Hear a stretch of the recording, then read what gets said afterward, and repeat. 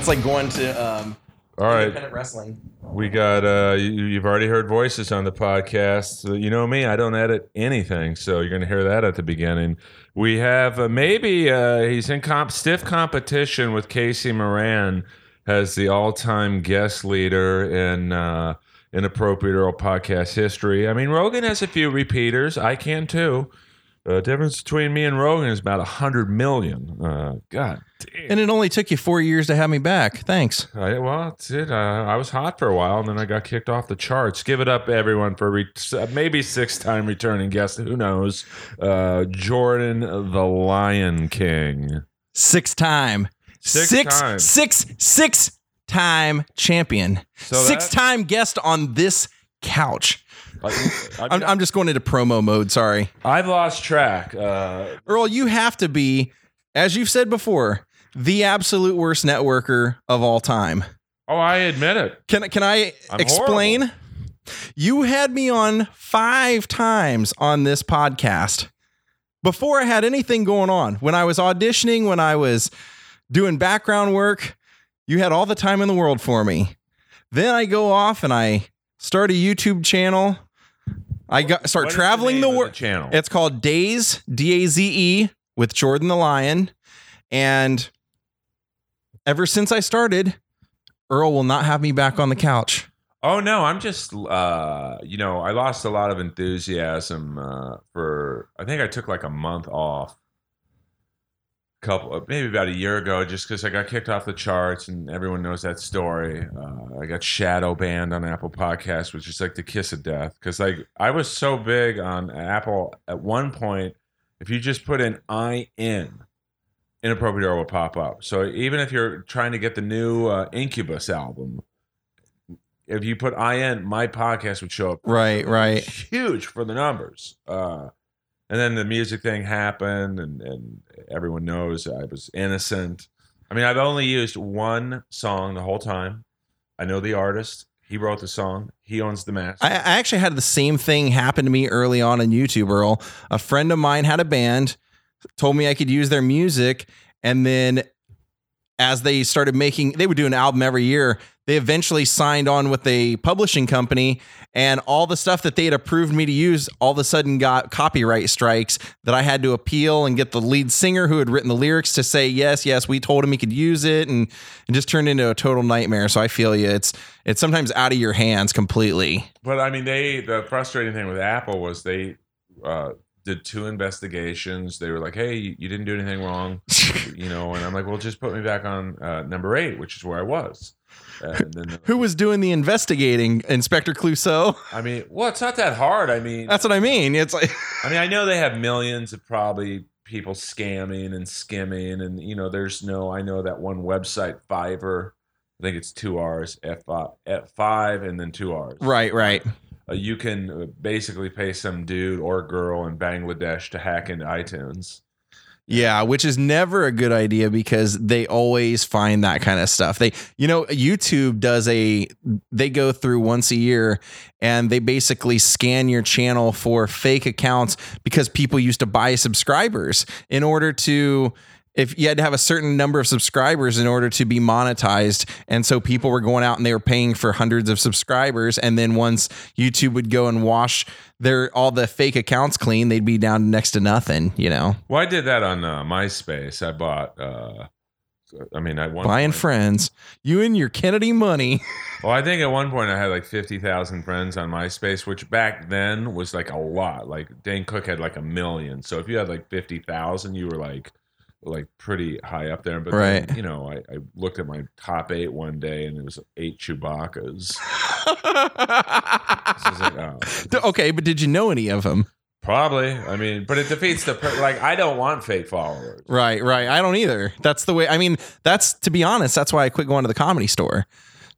When I started doing this vlog, I knew all you guys from the Comedy Store. I wasn't trying to be a stand-up comedian or anything, but for some reason, all the well-known stand-up comedians there knew me, liked me, and had accepted me. And when I started my vlog, I just wanted to start from scratch. I wanted people that were just genuinely into my topics to find me and not people that knew me from other podcasts or different worlds, you know. I didn't want to cross that. I just wanted to start fresh, and nobody could say then, oh, you know, you use the Comedy Store and your friends at the Comedy Store to get somewhere. I just always wanted to do it from scratch, you know, close one door, open another.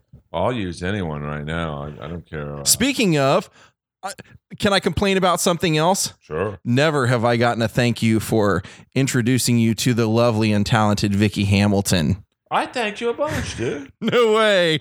No, I'm kidding. No, I was glad to see that happen because I know you had wanted to meet her and have her on here for so long. And then you guys really hit it off and became good friends. And she's such a cool person, you know, to me all the time. Took me to Australia with her. How cool is that? No, she's amazing. I've gotten to travel since I started this channel. I literally went from a cell phone, recording on a cell phone, and a free downloaded app that I edited on my phone. Everything was done on my phone, to getting to literally travel all over the world, hang out with, like, you know, Kiss gave me like basically free reign to come to any show and vlog anything, you know, that I want to come to. And you have your own. I'm my own boss now. I do everything myself. Yeah, I have no, you know, I get paid from Google.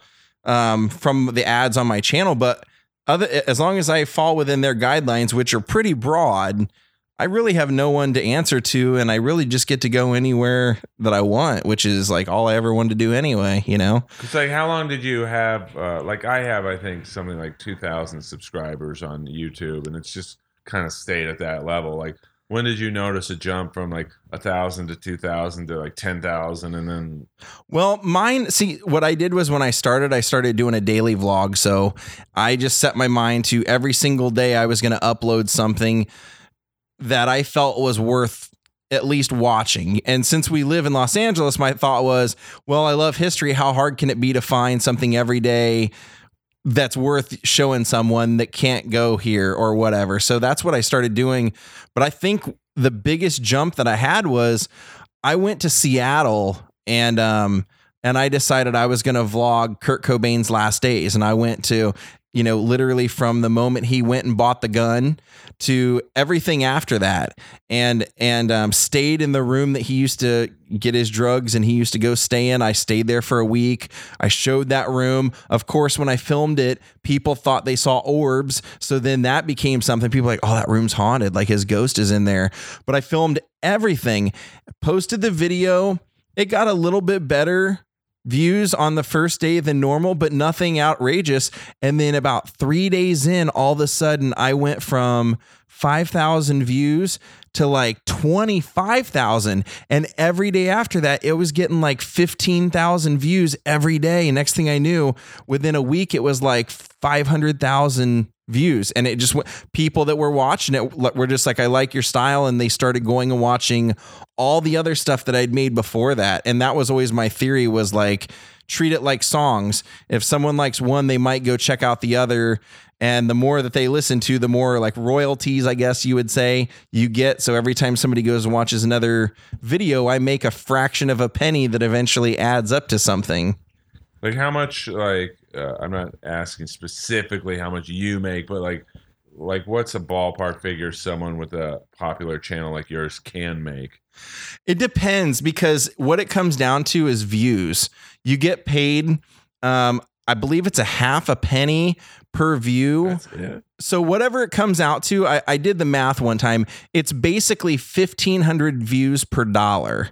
So since I now have over 1,400 videos, it's just the fact that people have been all over this time finding each one of those, and little by little it just accumulates. So mine all came from having a lot of videos, and since I would upload on a frequent basis, which was every day, people that didn't like me, maybe they'd see my title, maybe like you saw my Wonderland video, maybe they go, oh, I want to check out this video about Wonderland. They start watching and they go, I hate this guy that's making the video, but they'll watch enough to see the houses or whatever I'm showing. And my theory was, if you make it like Carson, where you're doing it every day, eventually you just grow on them. Like the things that people don't like about you, they end up liking your You're content enough to where they put up with you, and then they like you somewhere in the world, like a heel in wrestling. You hate the guy forever, and then all of a sudden you realize I hate to love him, and then the people that hate you become your fans in a weird way sometimes.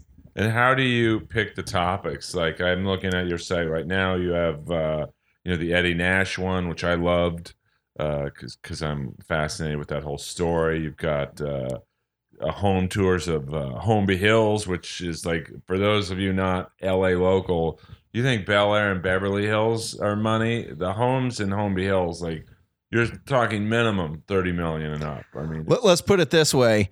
The video that you're talking about, I probably only show 10 homes.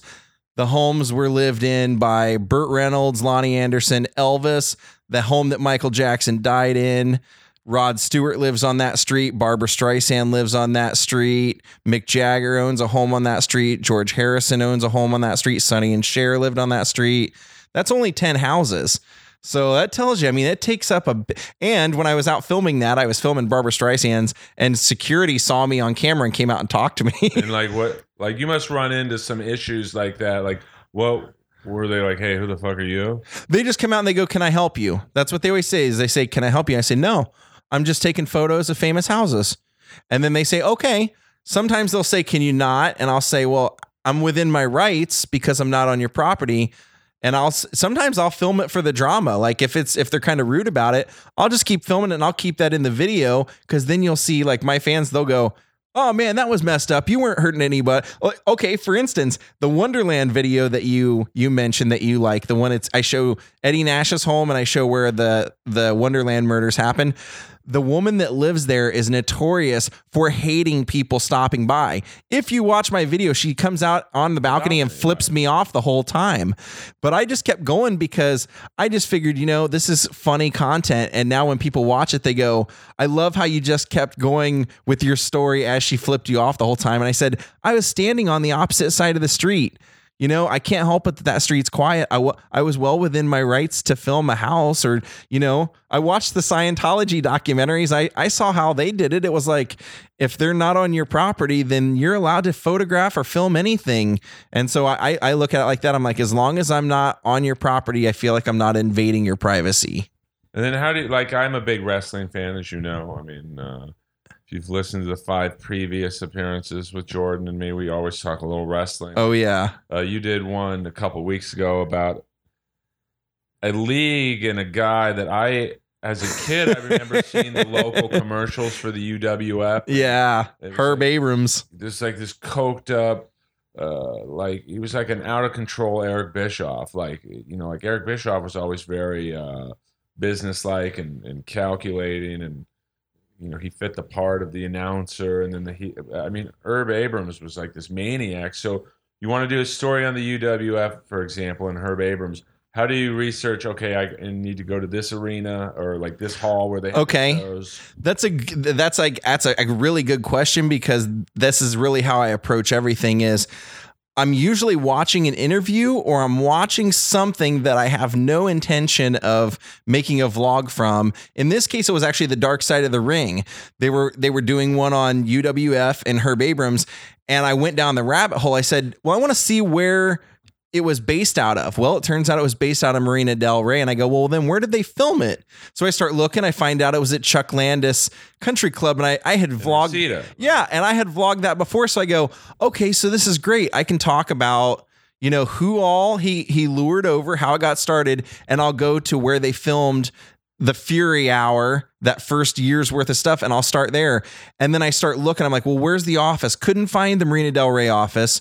And then I found out, well, they were supposed to have a pay-per-view that never happened because Herb burned through the money, and it was at the Olympic Auditorium, which I have always wanted to vlog and never got down there. So I said, this is perfect. I'll go with where it started and where it ended. And that's how I tell my story.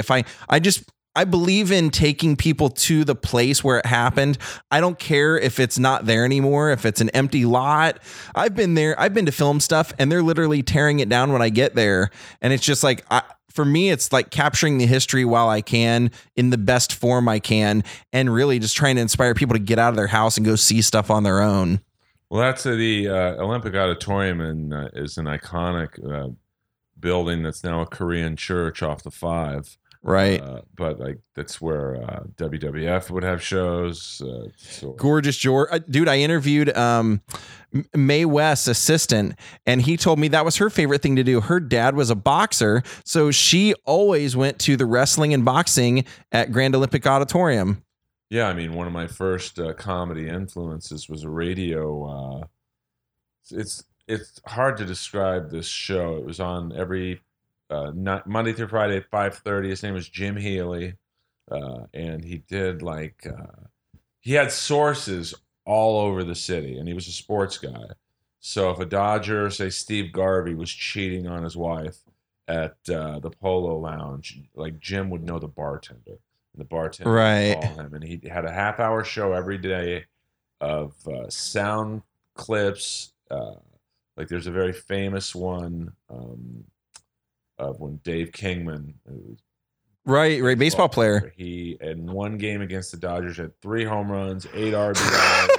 Are you talking about Tommy Lasorda's quote? Yeah. And the sports reporter, his first name's Paul. He's a black sports reporter, Paul something. I think he's now a New York sports guy. Yeah. Asked Tommy Lasorda, what's your opinion of Kingman's performance?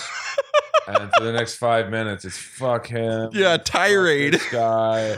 You ask what kind of question is that? It's an honest question. Yeah. I gave you an honest answer. Fuck. And he's just F. That's an all-timer. That's an all-time great. He was the boxing announcer at the Olympic Auditorium. And his son now, Patrick, is a just a regular reporter on NBC. But I always try and tell people about Jim Healy because it was hinged with not necessarily racism, but he would make athletes look so fucking stupid because he had dude, you can't even watch old matches now with the commentary.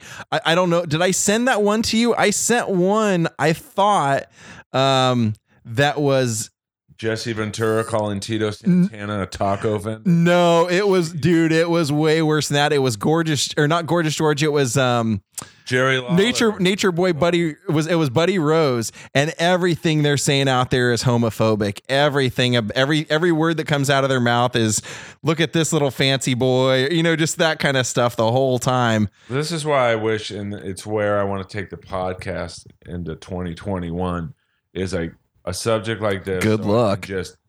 Probably. I mean, Gone with the Wind has just been taken off streaming, so good luck with anything humor related, or if it's going to be even related to mentioning racism at this point. I feel like. But I mean, there's a clip I could instantly pull up of Jerry Lawler calling Jimmy the Boogie Woogie Man a fag in a promo. Right. On television. Oh, totally. You're a faggot, and I'm like.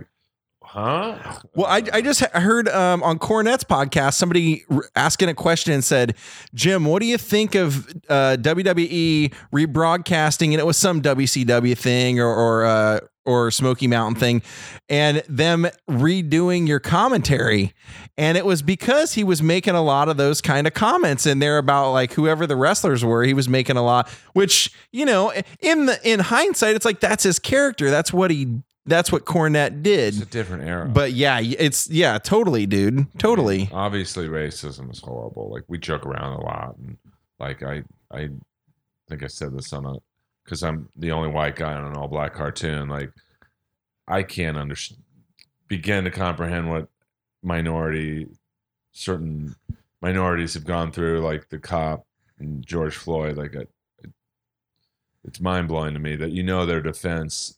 One, the main guy would be like, hey, this is how I'm trained. It's not my fault. And then, the other 3 are we didn't stop him because which is one of my, not to go on that, but that is one of my complaints is, instead of holding the entire career, or profession as the villain, I do feel like sometimes you do have to realize that power is it's a intoxicating thing, and not everyone is meant to deal with power. A lot of people are given a job that they're not meant to handle that kind of power. And I think being an officer or something like that, that's the ultimate challenge of that. And I think we're seeing a lot of cases where people are failing to be able to, keep their cool in the face of that, of, a troubled time. And it sucks that now, people are having their businesses destroyed and, people are feeling like their voice is not heard and no one has a solution. Cause I don't know what is the solution, I mean, probably could start with how police officers are trained. That's what I mean. It's like hiring the right people that can you got to screen serious evaluation, serious. I mean, that's one of the toughest jobs there has to be, to be asked to be called in to scary situations. I wouldn't want that job. Honestly, I do everything I can to avoid interaction with the law in every way because I'm just one of those people. Like I really want to kind of be desperado in life. I don't want any interactions on, questioning my life, but I get a lot of people don't have that choice, that they feel like they're targeted, and I had a great friend who passed away a year ago, maybe the nicest person I ever met, honestly. And he was African-American. He was like 6'4", big, tall guy. And I said, Leonard, you got to be the nicest teddy bear dude I ever met. Have you ever had have you ever felt like people have been racist towards you? Cause he just loves everybody. He goes, Jordan, I have. I try not to let it hold me down, but yes, realistically, I've seen it a lot in my life. And it's just like, sometimes it doesn't matter how good you are or how bad you are, you get treated one and the same. And I think that's what people are complaining about now, unfortunately, that it's time to change that. But how do you change it? I mean, you got to, I think 90% of cops are great. Yeah. So 10%, you got to go, okay, how do we get rid of these 10%? And it's got to have better, I think, psychological screening. There's got to be some, and of course, people are going to still sneak through the cracks. I mean, yeah. I told the story. I had a friend I went to high school with. He applied to be a sheriff. He got in, and he asked to go to Inglewood. Like he wanted to be in like Inglewood, which is a very rough part of life. Right.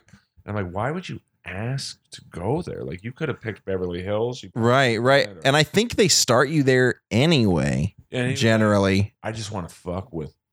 Right. Of course, Fuck. So there's got to be ways of screening people like that. And go, well, dude, let's take it back to the Hillside Stringer, that Kenneth Bianchi. He was one constantly posing as an officer, constantly being turned down by every test he took, every screening he took for any kind of law enforcement, he was turned down. And yet the guy just continued to not let it, it's just like, if he slipped through the crack one time, think of what he could have done, under the name of law, Yeah. I mean, I don't think there is one right answer. It's definitely change how they're trained. Yeah. But apparently there was some long time beef between George Floyd and that particular officer. So not that makes it right. No, right. Of course not. But, there's just 8 minutes, almost 9. And other officers around, but also one of them who, I'm not defending, but there is that instance where one of those guys, it was like his 4th day on the force. At that point, you do get to it's like where if you ask something, they're saying, shut the F up. You've been on the force 4 days. We know what we're doing. Don't, rookie or whatever. It's like you kind of feel like you're in a position of not knowing whether you can jump in and stop that. And then, it's like, that's got to be a tough position to, nobody should be in that kind of position to begin with, obviously. But yeah, I mean, it's because, what's going to happen to the trial if they don't get the maximum sentence. We saw, we've seen it before. We've seen the riots and stuff that came from the Rodney King. Right. It's I was here. was brutal, but I was on the 19th floor, so I didn't feel too. Well, you're not on the 19th floor anymore. Well, this was much worse than the 92 riots because they got into the good neighborhoods. Well, I'm scared because, you have to take into consideration people right now are, a lot of people haven't got to work for a couple of months. They really need money right now. The $1,200 stimulus in some parts of the country might have helped, but if you live in Los Angeles or anywhere outside of it, the cost of living is considerably different. And you got people that, might see it as an opportunity to use what's going on as a chance to benefit themselves, and it's, some of it is outrage and some of it turns into opportunism, Oh yeah. I mean, but even like then, I think 90% of the protesters are great people. It's a great cause. It's sad that we have to go through another death to even ramp up the subject, but there's that 10% who are the looters. I almost don't even want to put them in with the protesters because I don't think they are protesters. They're not, but in the face of people being on the streets and the enforcement of curfews and all that stuff, they're just all getting lumped together, in a lot of cases. And the looters are morons because that one store, Supreme, is a black-owned business. And they serve more. I mean, they're high-end. Well, wasn't Tyler the Creator's business on that? I was gonna say because I thought he had one on Fairfax. Oh, yeah. His is across the street. By the way, the Inappropriate Earl stencil team did a fantastic job of making sure those stencils stayed strong during the riot. You still got some paint on your fingernails, Earl. Yeah, I had paint on my. I almost got arrested several times. I guess it's graffiti, but not. Yeah, this is the least of the worries right now. Well, it's accepted in Fairfax and Melrose area because that's how. And Chandler taught me this. The SoundCloud rappers do it. Yeah, but dude, there's Banksies on walls in Beverly Hills over by where the old what was it, the Friars Club is. I'm over there taking a photo of it, and on camera they come out and talk to me and ask me why I'm standing there taking photos of that. And they got plexiglass over it. I'm like, so some people are allowed to graffiti and some are not. Well, I would always do it late at night. Sometimes when there are no people out. Yeah. Well, it's like in some sense you think it's the safest time to do it, right? But if there's a camera, that you're the only one they're going to catch. There's only cops out, so we would take Lois. Blame Lois. Lois is great because a cop drives by, you're just walking your dog, and so of course I've got a backpack with 2 cans of spray paint sticking out, a stencil that's like. It was kind of tough to jam into my Jordan backpack. You got to make it out of rubber, that where you can roll it up or whatever. No, it is. I'll show it to you. Okay. Then I've got the posters. Chandler got like 100 posters made, and so I've got she or I or both of us are carrying these posters at 3 a.m, and I've got a huge can of adhesive spray, and it's like, but it's why not just put it all in a wheelbarrow and just be obvious about it? Might as well. And to the people who have taken down my posters, trust me, I got a lot more of them. And I got all the time in the world. I got more time than you. I got more money than you. I've certainly got more Inappropriate posters in my garage. More metabolism than you to go out and walk it. Well, you have to do when the. You're not doing any sets. You got nothing but time. I'm telling you. But when the pandemic started, I said, okay, this is going to separate the men from the boys in the world of comedy. Yep. You're going to see when this is over who's worked and who hasn't. I thought, what can I do that no other? For once, I was like, what can I do that no other comics / podcast? Is that when you joined TikTok? Yeah. Why not? Yeah. I'm not good at Chandler's. She blows up on TikTok. She has over like 1.5 million likes. Nice. I've got like 2,200. She's just. You're getting there. Well, she gets the fans or the humor on there. Like I look at most TikTok videos, I've never laughed once. Right. I'm the same way. I used to date a girl briefly that was always sending me hers, and it was always her like singing something, and I was like, yeah, it's copywritten songs. So like, I don't know what you're trying to get. I mean, she would spend all day filming one of these things. And I was like, okay, well, just didn't really get what you got out of it, But like Chandler puts these amazing, she cuts the videos like perfectly. She puts the music to them. like hers are like, and I'm not just saying this, like they're very well done. Like, Yeah, well produced. yeah, I mean, because that's what she does for a living. So, by the way, watch Holy Moly Thursday nights. Tonight's the I think the finale, 8 p.m. ABC. Rob Riggle, Joe Tessitore, the voice of Monday Night Football. Get him a better partner than Booger McFarland, please. I mean, I don't know Booger McFarland. I'm sure he's a nice guy, but he would say the stupidest things. The Steelers need to score if they want to win. Like, no shit. Yeah, well, as opposed to not scoring. And then that kind of leaves Joe Tessitore out there. Like, what do you say to that? Yeah, I guess. Joe and Rob are like, do you watch Holy Moly? No, I don't watch any. I only watch basically like streaming TV, right. YouTube, Netflix, that kind of stuff. Like we started watching Animal Kingdom again because we've seen everything. Jeez. So you're taking 8 mile walks every day. Yeah, I do. And as you can see, I've got the elliptical right there. Yeah. Because I need a machine to feel like I'm doing something. Right. Like me and Chandler would do these. Why don't you get a punching bag?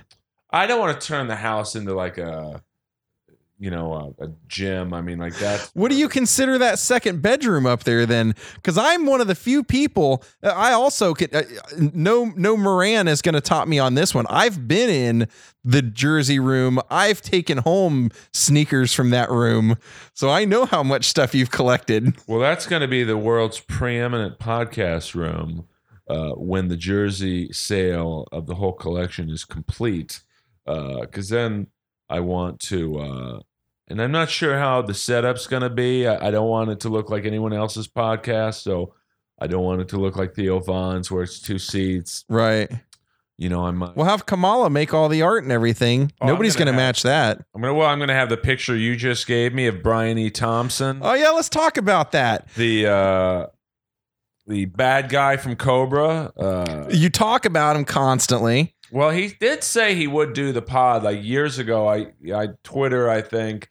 I reached out to him, said, "Hey, I'm a big fan," and like I said, I ask any celebrity I can think of, "Will you come on my podcast?" I just tweet at him. Yeah, shameless in that regard. If I'm good at anything, it's that. Like I tweeted at Ralph Macchio the other day, "Hey, will you come on the Inappropriate Earl podcast in West Hollywood when this is all done? I'm not going to ask you one question about Karate Kid. I want to talk to you about Up the Academy," which is his very first movie. And it's still to this day one of the funniest movies I've ever seen. It's typical 1980, just really juvenile humor. Yeah. It's an all-boys school, and he gets he's in there. You talk about a movie that probably couldn't be made. His 4 friends that were like, it was like Spicoli and Eric Stoltz and Nicolas Cage in Fast Times, was a black dude, an Arab guy who was always stealing stuff, and some fat white guy who was really horny. Oh, see, I thought you were going to say a Russian guy who was always lifting weights or something. Well, the vixen in Up the Academy was Ringo Starr's wife, Barbara Bach. Oh, okay. They got her tits popping out in every scene, and she's like teaches some class in the boys' school. And Tom Poston, who's like a pretty iconic. Of course, dude. He plays like an old school gay guy who's always trying to get because it's, I guess, the grades in this boys' school are, I don't know, 8th grade to like the end of high school. And he's always trying to get the young boys to take off their clothes to do laundry, and like you couldn't do. He was great on Newhart, dude. I remember him from all those Bob Newhart shows and things. He was like Jeff Scott from the comedy. Yeah. And I mean that in a compliment to both. But like you look at that movie now, it's like pretty homophobic, it's borderline racist in terms of how the characters were portrayed. Like the lead actor, Ron Liebman, who I think was married to Linda Lavin. Okay, I was gonna say the name sounds familiar. Yeah. She was in Alice, of course. I mean, he's a very serious actor. He's like the 60s and 70s version of, say, Ed Harris. Okay, yeah. I think he was in Norma Ray.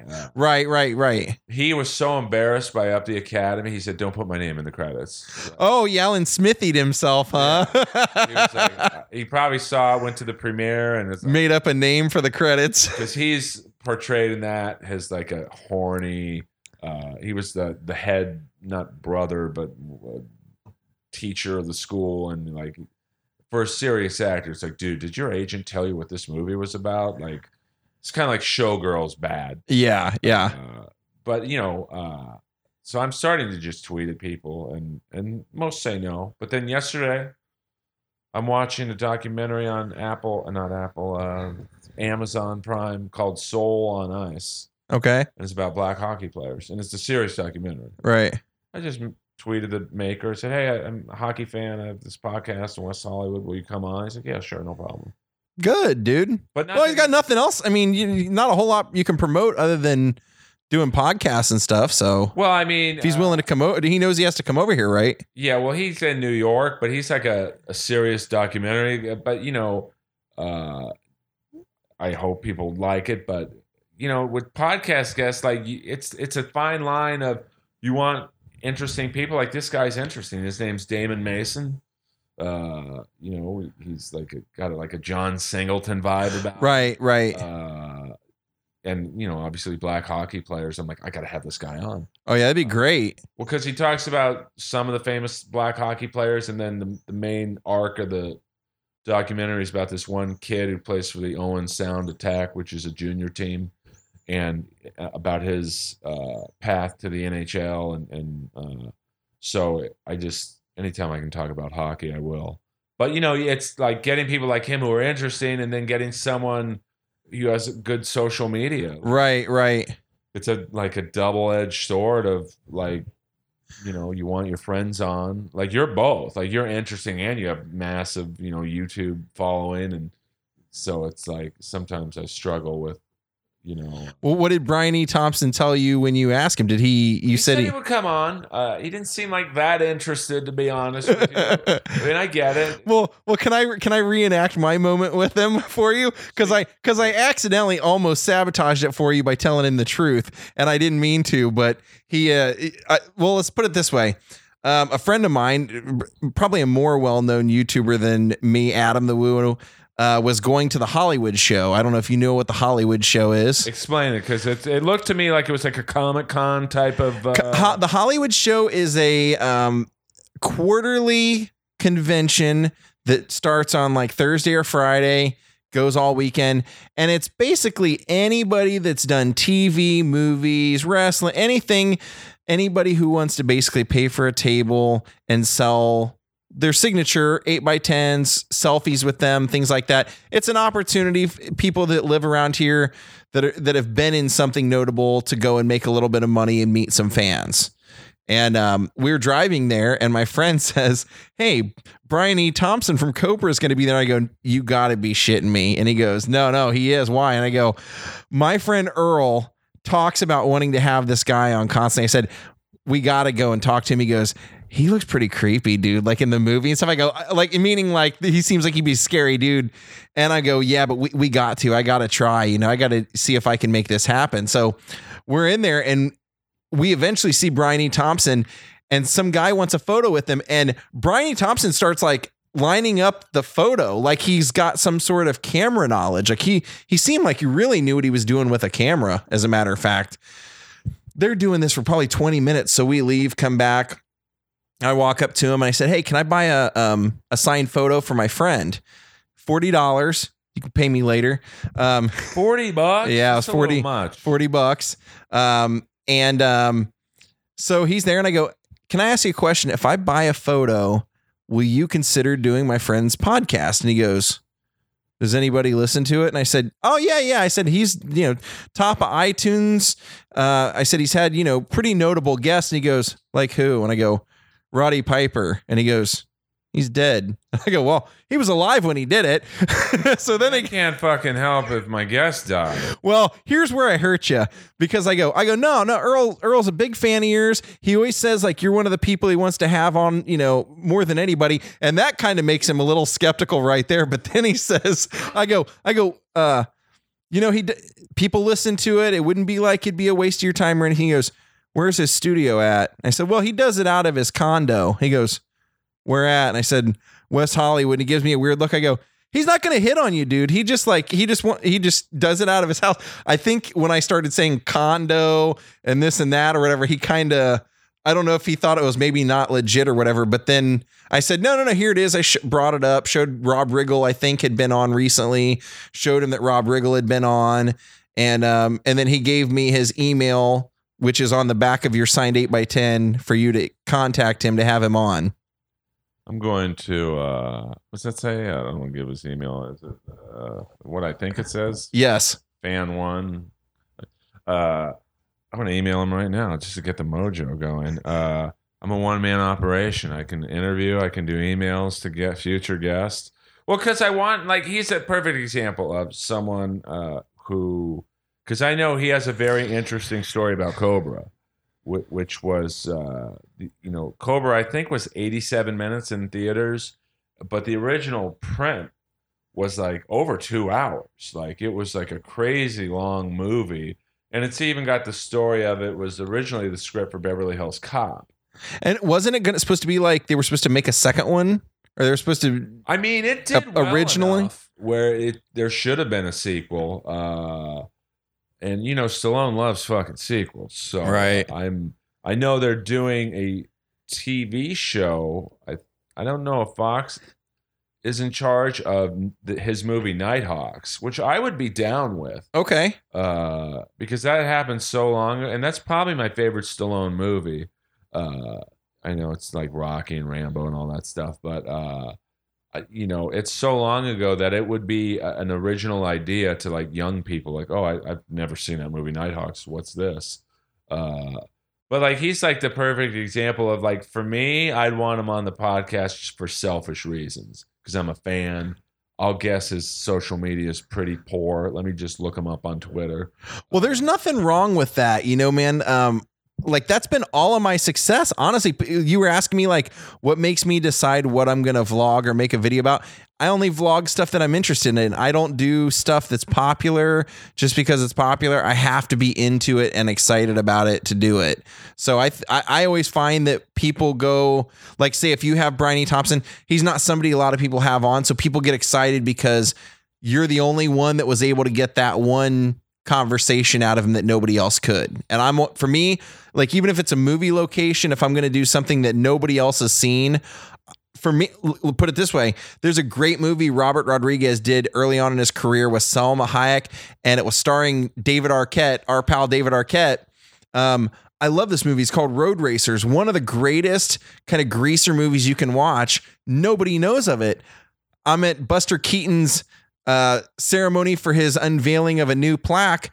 David Arquette is there dressed up in like a straw hat and everything, Buster Keaton out. And I go up to him, I go, "Hey, dude, Delaney."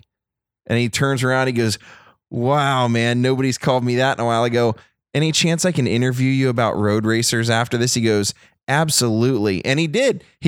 As soon as he was done with everything for the day, he found me, went over, let me interview him, get some footage. And then I went and made a video out of the filming locations. Hardly anybody watched it, but who do you think retweeted it when I posted it on Twitter? David Arquette. Oh, he's great. He's the best, dude. One of the nicest guys in entertainment. He was like the first. Well, I had a few early on celebrities to come on here. Don Fry, who's like a famous fighter. David Arquette was like the first big name. I think he was the 12th episode. And he said, "I'll be at your house at 2:00." And I'm thinking, great, he'll probably show up at 4:30. And literally at 2:00, I get a knock on the door. Now, my building's pretty secure. Like I still, I saw Tate Fletcher out front. So, I mean, you have to you can't sneak in. I have no idea how he got into the building, but at 2:00 on the nose, he was like, "Let's go." And he was great. And dude, he's always been great to us. I mean, always. I met him. One of the times he was just hanging out at the Comedy Store out on the patio, and I think he was talking to Tony Hinchcliffe, and I walked by, and Tony was like, "Hey, Jordan, you know David?" We start talking. I go, "Man, I hate to be that guy, but my best friend turned me on to Road Racers. It's his birthday today. Any chance that we could give him a call?" And he goes, "Absolutely. Put him on the phone." Like we did. Like, how cool is that? I mean, the guy is just like so down to earth and nice. Yeah, I mean, he gets it. He's famous. He's successful. And I also have heard, not from him, but I've heard that he's pretty well known, or I guess in certain circles, he donates a lot of money to help people that most people don't know. You know, he's one of those silent, here's a bunch of money, take care of this family, take care of that family kind of people. The good ones do that. You don't have to fucking exactly. You know, like whenever I donate, I never tell anyone. You know, you do it anonymously so you don't get the clout, you fucking baboons. Yeah. You know, like all these white comics now supporting Black Lives Matter, but they said more N-word jokes in the fucking NWA rap party. Oh, absolutely. Oh, dude, wait till the Comedy Store opens back up and see who feels comfortable saying, you know, going down any road about what's going on in the world, you know? I mean, I have a lot of, to me, they're funny jokes about not Black Lives Matter, but just like, you know, just this whole new world we're going to be living in. I mean, just the fact that like that restaurant in Santa Barbara, it took a pandemic. Oh, Sambo's? Yeah. Oh, dude, I've been there. But they just changed the name of it.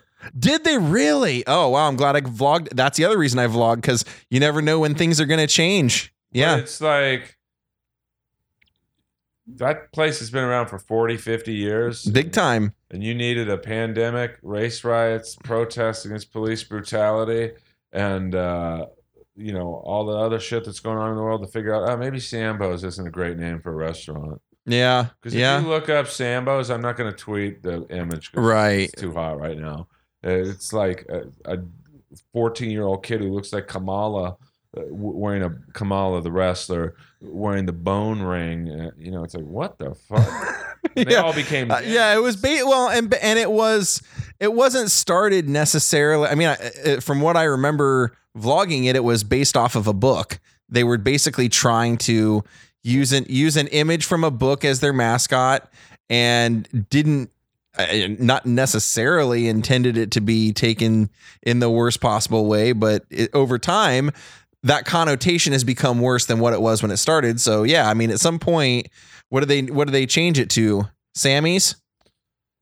Denny's is actually what they changed it. Oh, it's a Wow. But the one in Santa Barbara is like, you know, Santa Barbara. Well, that's the one. Yeah, that's the one I've been to. The great omelets. I mean, forget the name. And it's always packed. Yeah, I mean, but it's a pretty white. Santa Barbara is very, very white. A lot of old Victorian turn of the century homes that have been passed down generations from what I. It's like old money. Know of. And like it's so I think if you were going to have a restaurant named Sambo's, Santa Barbara was probably the best place in the country. Yeah. But you know, it's just, I mean, I'm going to be joking about shit like that just because it's funny to me that that's what it took. You might be ahead of the curve, man. You were doing rat jokes 3-4 years ago. Now they're the stars of the Geico commercial. So I should have been the dad in that commercial. Well, you're best friends with the singer, man. Why couldn't he put a word in for you?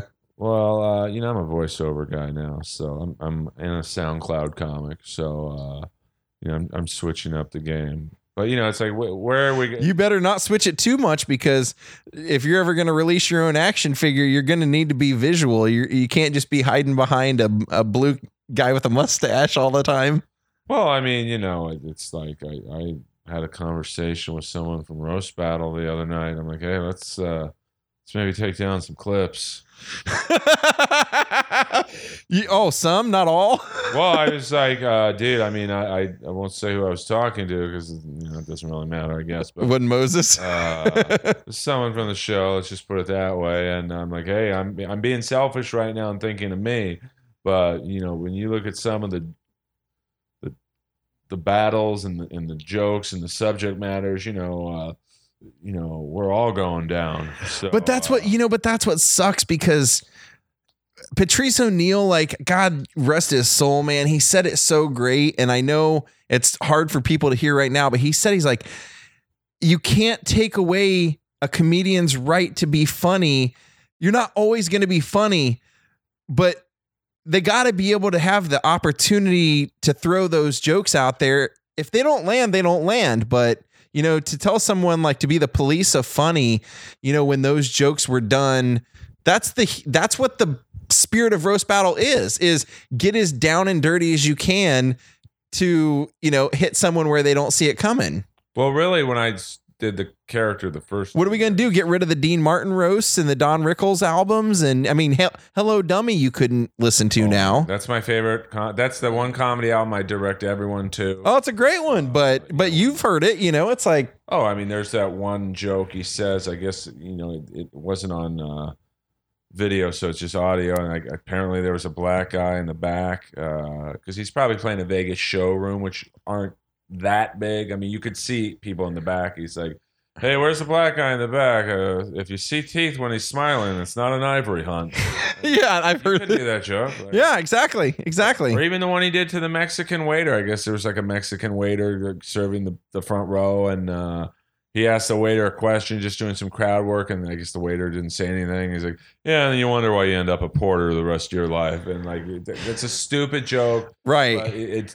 If you like break it down, he's basically calling Mexicans stupid. Yeah. You couldn't do that joke now. Or he did a gay joke about a guy, gays in it was like the first, I think he was the first comic to even approach gays in the military. He was like, yeah, I knew the one guy in my unit was gay when he was like, out of the foxhole.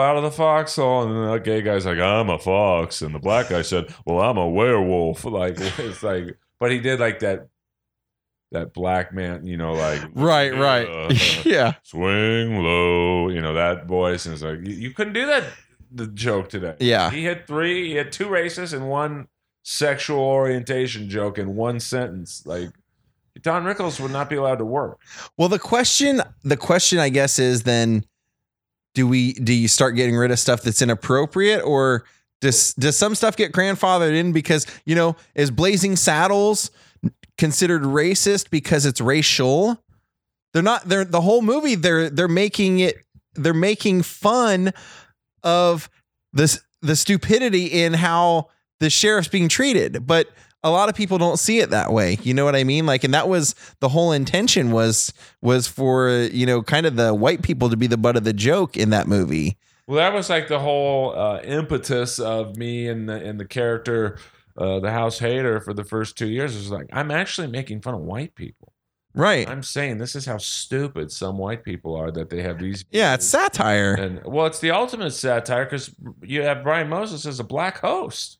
Yeah. I think he's going to have an actual Archie Bunker type on the show when he's black himself. So, and the fact that the all Negro wave, was led by a white guy, like, it was just stupid. It was just stupid. Right. Which a lot of time, that's the Benny Hill style funny. You know what I mean? Is the painting your point with the absurdities.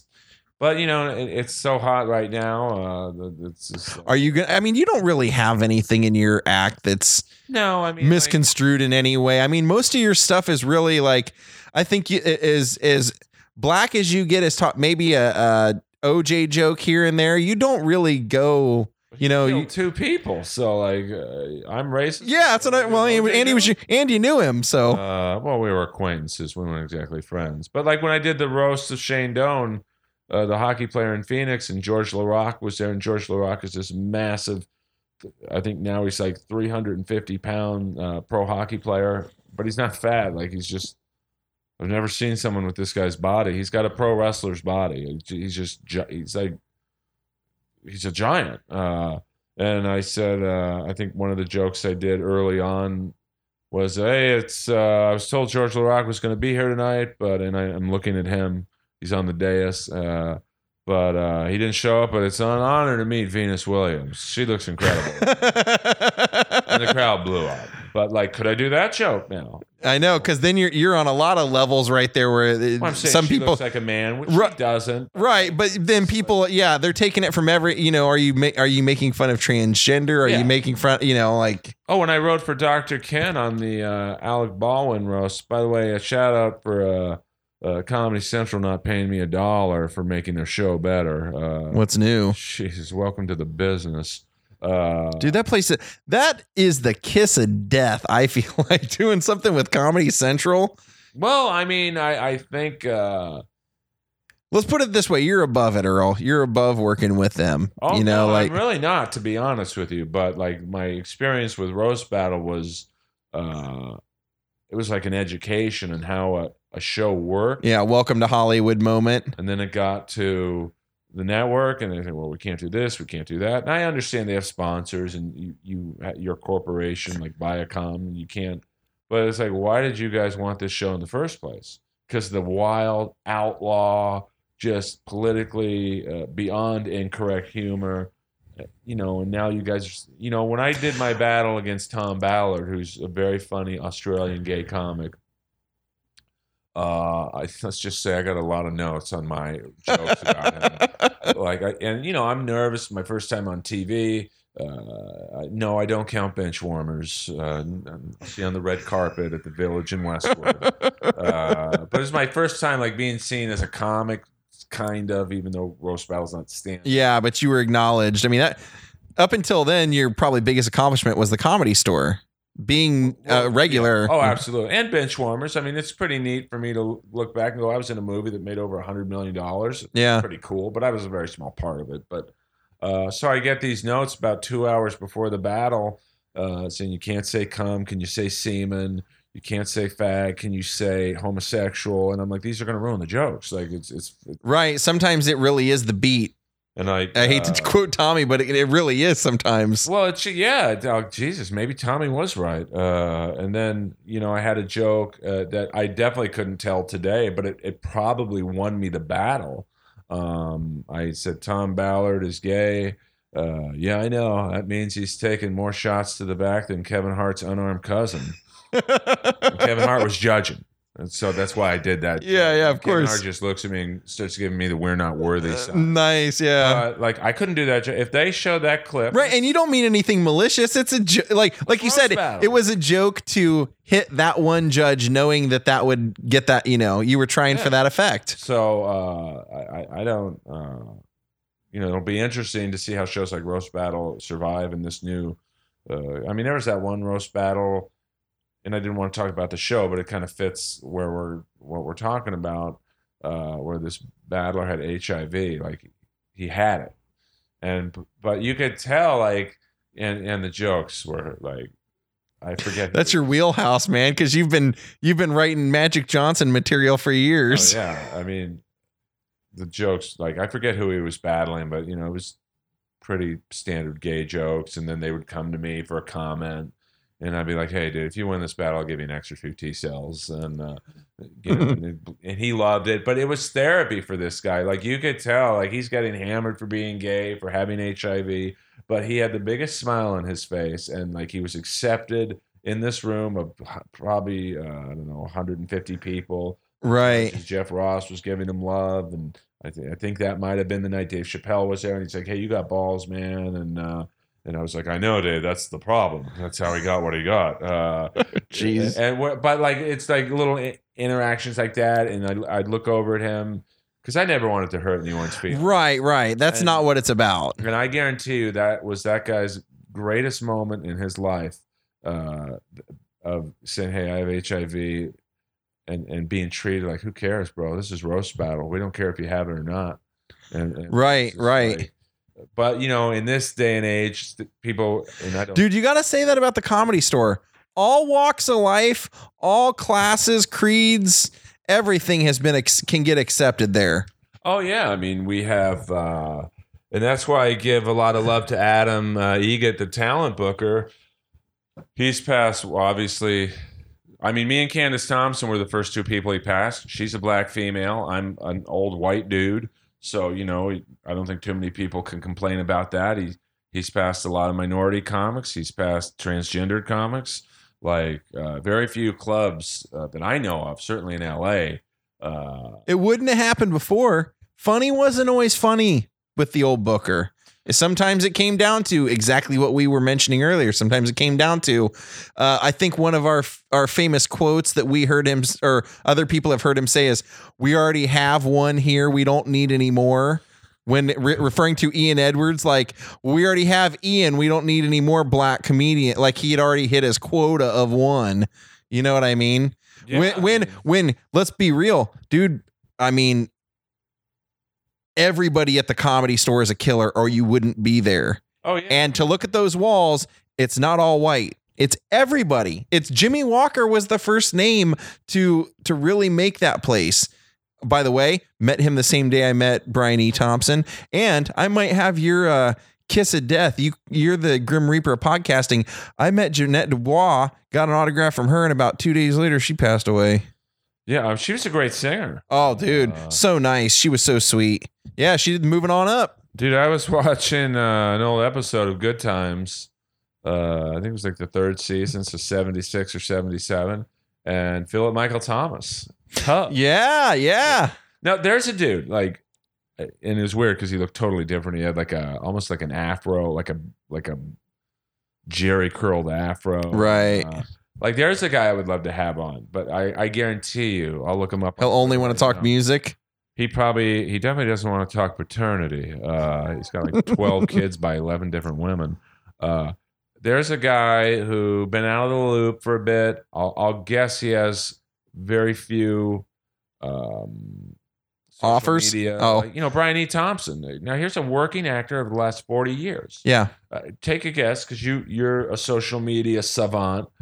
No, don't judge me on my Twitter and Facebook, because when I started doing YouTube, I went with the mentality of I'm just going to focus on one. Like, let's put it this way.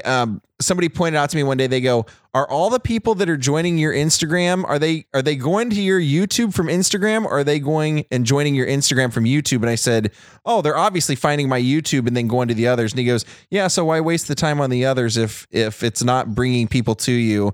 So my numbers are all YouTube based, but I do know, Twitter and all that. Are you on Twitter? Well, here's Brian Thompson. I just want to he's a 40-year working actor. I mean, he worked in Terminator to today. I saw him 2 years ago in like a New York State lottery commercial. Just guess, how many Twitter followers do you think he has? Probably 7,000. Under 1,400. Wow. So that episode, I mean, I hope it would do well, but like I literally have 1,000 times the followers he does. Yeah. So that would be my sales pitch to him. It's like, dude, I've got over 10,000 followers on Twitter. It's not like an insane amount. Right. It's like, that's 10,000. It's worth one afternoon. Hey, if he's selling photos like he was doing at that, if he's selling them on his website, that, if he even sells one, it's worth it to him. It's worth the drive over. Well, yeah, it's worth your time to do it. You're not wasting your time. Yeah. But, that's... So it's a fine line of like the only thing I could think of is maybe somebody may not want to talk about themselves. Some people I recently had it hasn't aired yet, but I had Keith Coogan on my show from. I did a podcast with him. Oh, did you? Yeah, I'm the co-host with like probably 7 episodes, and then like long story short, we did the guy who was the engineer, the controller of the podcast, he would be like, dude, most of the fans are tuning in to hear you. And I'm like, well, he's the only one getting paid. Like, so I was like, and he was very nice, but I just didn't want to do it with him anymore. Yeah, no, he was a great dude and everything. And I was talking to him. I said, hey, I'd love to do a vlog with you about your grandfather if you'd be cool with it. He goes, absolutely, dude. He goes, I'll talk about, anything except for myself. He goes, I'll talk about movies I've done, or he goes, I just don't like talking about me. And I was like, that's totally cool. I mean, but he goes, yeah, I'll talk, because his grandfather was Uncle Fester. Yeah. Also the kid from Charlie Chaplin, he had big career. Jackie Coogan? Yes, Jackie Coogan. So, I mean, just... It's cool that he's willing to do that, but I mean, some people like that. They're just like, I don't want to talk about my career.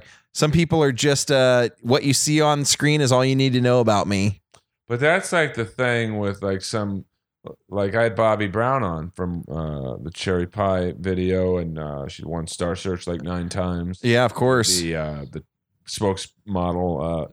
And, I got her, and I read her book, it was a pretty quick read. It was like 200 pages, but the print, you could drive a truck through the sentences. I mean, it made Sting's book look like War and Peace. Double spaced and everything. Triple spaced, pictures on every page.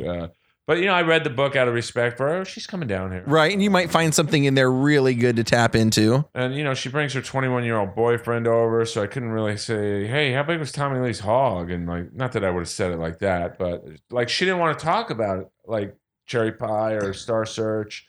which I Which is- kind of get. I kind of don't, because do you're you wanna selling talk about? you're selling a book, and the things that you're most known for are what sells the book. Whether you want to be known for that or not. You know, you think Roscoe P. Coltrane wanted to be known as Roscoe P. Coltrane when he was actually James Best, one of the premier acting teachers in this town. He was Burt Reynolds' acting teacher and most everybody else in that time. But to people that only watch Dukes of Hazzard, they think he's, you know, it's like, that's, yeah, it's like that. I look at that stuff and I just go, he's known for one thing. He may, you know, it's like you have to just go with what you're known. You know, you got to capitalize on what you're known for sometimes. But like I would try and like when I have someone who's, you know, known for one thing, like Ralph Macchio, like he's been asked about Karate Kid 1,000 fucking times. Right. And so I was like, let's talk about Up the Academy. And I guarantee you he would love that. That's his first movie. Or The Outsiders even. Yeah. But I mean, Up the Academy, I guarantee you no one has ever asked him a question about Up the Academy. Right. Yeah. Oh, dude, I'm the same way. I want to ask Charlie Sheen if I can film, like, I want to vlog a day with him. And all I want to talk about is, tell me about the crazy baseball card collection you used to have. Talk about you being a Cincinnati Reds fan, and let's talk about Men at Work and Major League. Just keep it to the stuff that I was really into. That way he's not expecting, you know, a fastball of, so how many women do you think that you've possibly, you know, it's like, right. you're not going down roads that they don't want to go down. That, I think that's why people, when I approach them about doing stuff, I'm real specific. And I always say, anything you want to share about your experience and anything you don't want, I'm cool with not including. Right. You know, because I made a video with Vicky Hamilton and I asked her about, I mentioned an A&R person. She said, I don't even want to mention him. I don't want anything about them in the video. And I go, okay, cool. I'll edit that part out. Me asking that question. Was it John Kalodner? No. Oh, really? Oh, okay. John You're pretty close, though. Oh, okay. Well, John Kalodner, for those of you wondering if you've ever seen the Aerosmith video, dude looks like a lady. He's the legendary A&R guy, but he was the bride. When he turns around, he's got the full beard and all that My stuff. cousin it. I always used to see him. He must have lived around here at one point. I would see him every day walking. I would try and ask him questions about Rat, and he kind of gave me a look. He was always nice. No, because he started Portrait Records, and I think I want to say 99, and he had Rat did an album with him. Cinderella did one that was never released, and I think like Damn Yankees. And he was trying to bring back that metal, but when Piercy came on the podcast, I remember that now. he was like, he tried to make us sound like the Cars, and like that just wasn't. He's trying to kind of slick or updated, or in what way? Well, if you look at and it's just called Rat. It's I mean, I like some of the songs. Like he's trying to commercialize them. Well, it was like Rat trying to sound like Weezer.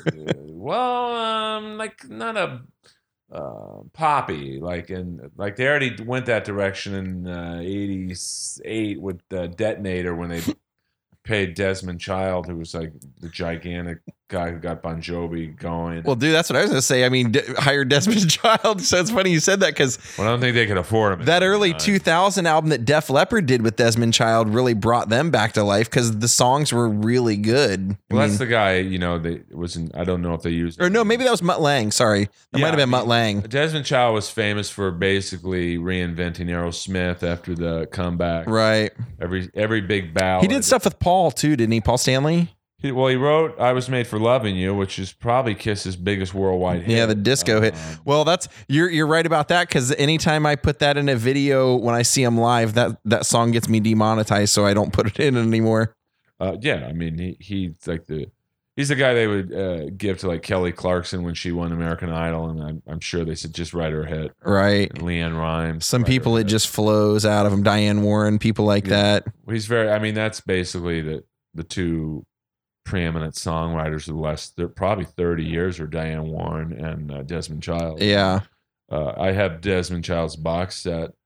I bet you do. CDs. No, he's great, dude. It's so weird to see the variety of artists. Oh, he's written for everybody. I know. Ricky Martin to Cher, to Kiss, Aerosmith, Joan Jett. He did like all those that like comeback of Get a Grip. Didn't he write most of that Aerosmith stuff, or was it even later than that? Like they had the big hit, Amazing and all that stuff he did. Yeah, he had the big hit with. Or they had the big hit with the Run DMC Walk This Way remake, right? And then with Pump and I forget the Permanent Vacation. Yeah, which I love that. Hits. Okay, I love Permanent Vacation too. Angel Both of those are great. And Lovin' an Elevator. No, I think Lovin' an Elevator was on Pump. Janie's Got a Gun. He wrote that. And he has this. I guess some people don't like him because he's like, if I rework one word of a song, I get publishing like I wrote the whole song.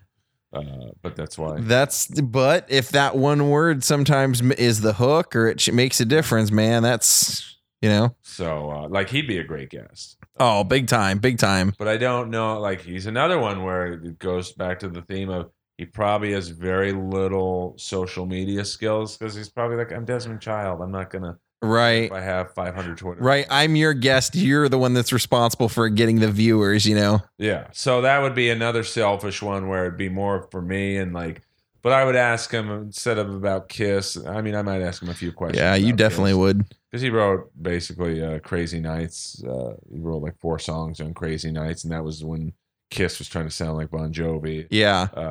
I'd be like, hey, tell us about this Warrior soundtrack. Because he had a song with Desmond Child and Rouge. And he was on Saturday Night Live. I mean, he was so big at one point, like he was on SNL as the musical guest with his girl band. He had like a girl band. I mean, sometimes it goes in reverse because, he probably was making so much money being the songwriter that being the performer didn't matter. Isaac Hayes was originally one of the guys who used to write a lot of the Stax songs before he became a huge performer himself. So, a lot of people who's it? Ike Turner was the guy who used to go out and find talent for Sun Record. It's like, it's amazing some of the history that these guys have had. Desmond Child, by the way, has 12,000 followers on Twitter. It's a little more than me. It's not like a tremendous amount, but, and he's probably based in Nashville. He's known in his world. You know what I mean? Like, some people that listen to the radio may not know the name Desmond Child, but people that are in the music industry know that name. Yeah. Oh, I mean, like music fans probably don't know his name, but anyone in the industry is like, let's get him to write a hit.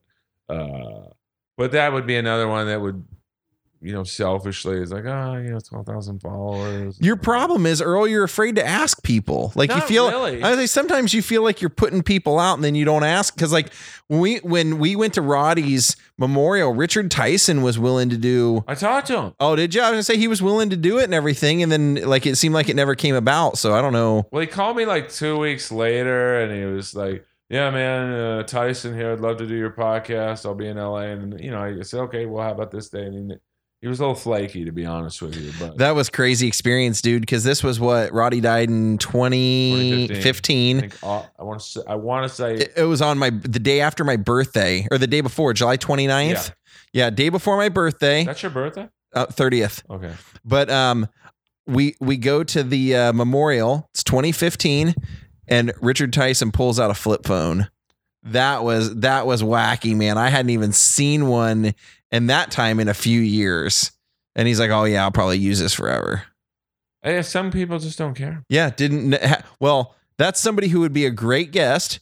Kindergarten Cop and Buddy Revell and 3 O'Clock High. But yet, if the dude's using a flip phone, I'm guessing the Twitter and Instagram are not exactly popping off the charts. Well, it's like when I asked Ron Jeremy, who has got some Me Too stuff going on in his life right now. It sounds like he's got a few things going on in his life. Isn't he fighting for a tree in front of his childhood home or something too? Well, I think the Me Too stuff's a little more important than that fucking oak tree in Poughkeepsie. But like, this guy's got an 40-year porn star legend. I mean, he's seen the beginning of the porn industry. He's seen it through the AIDS crisis. He's seen after the AIDS crisis. He's one of the He's been in legitimate movies. Yeah, he's one of the few porn stars to really be mainstream.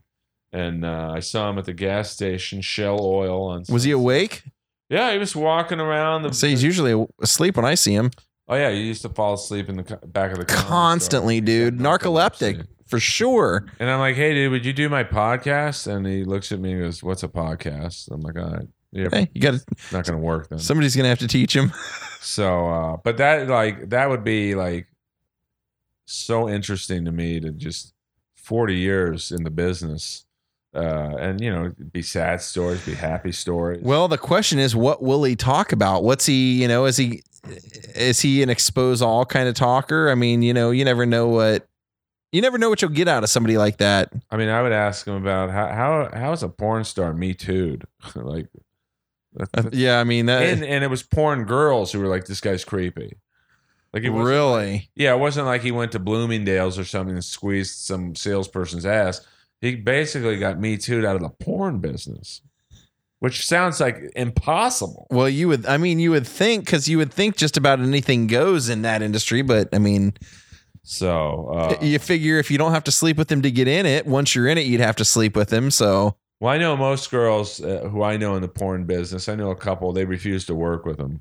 They're like, nah. What was their reason? Just out of curiosity. Okay. Like, I know one of my friends produced one of his movies. Probably. I just wondered if there was stories that rotate around social circles that they had heard, or if it was just a general. I think he's not the cleanest guy. So I think what my buddy did one of his movies. This is probably 15 years ago, and so he's waiting, in the little green room area, and he fell asleep, of course, and he shit his pants. Whoa. So the guy wakes him up, hey dude, it's time for your scene. And the guy clearly knew he shit his pants, and Ron's like, okay, I'm ready. And my buddy was like kind of hinting, hey, might want to go clean up first, freshen up, showers are over there. He's like, no, I'm good, let's go. So what was he gonna do, not take his pants down or what? Who knows? Jeez. I don't watch porn. I really broke too many TVs. What? it's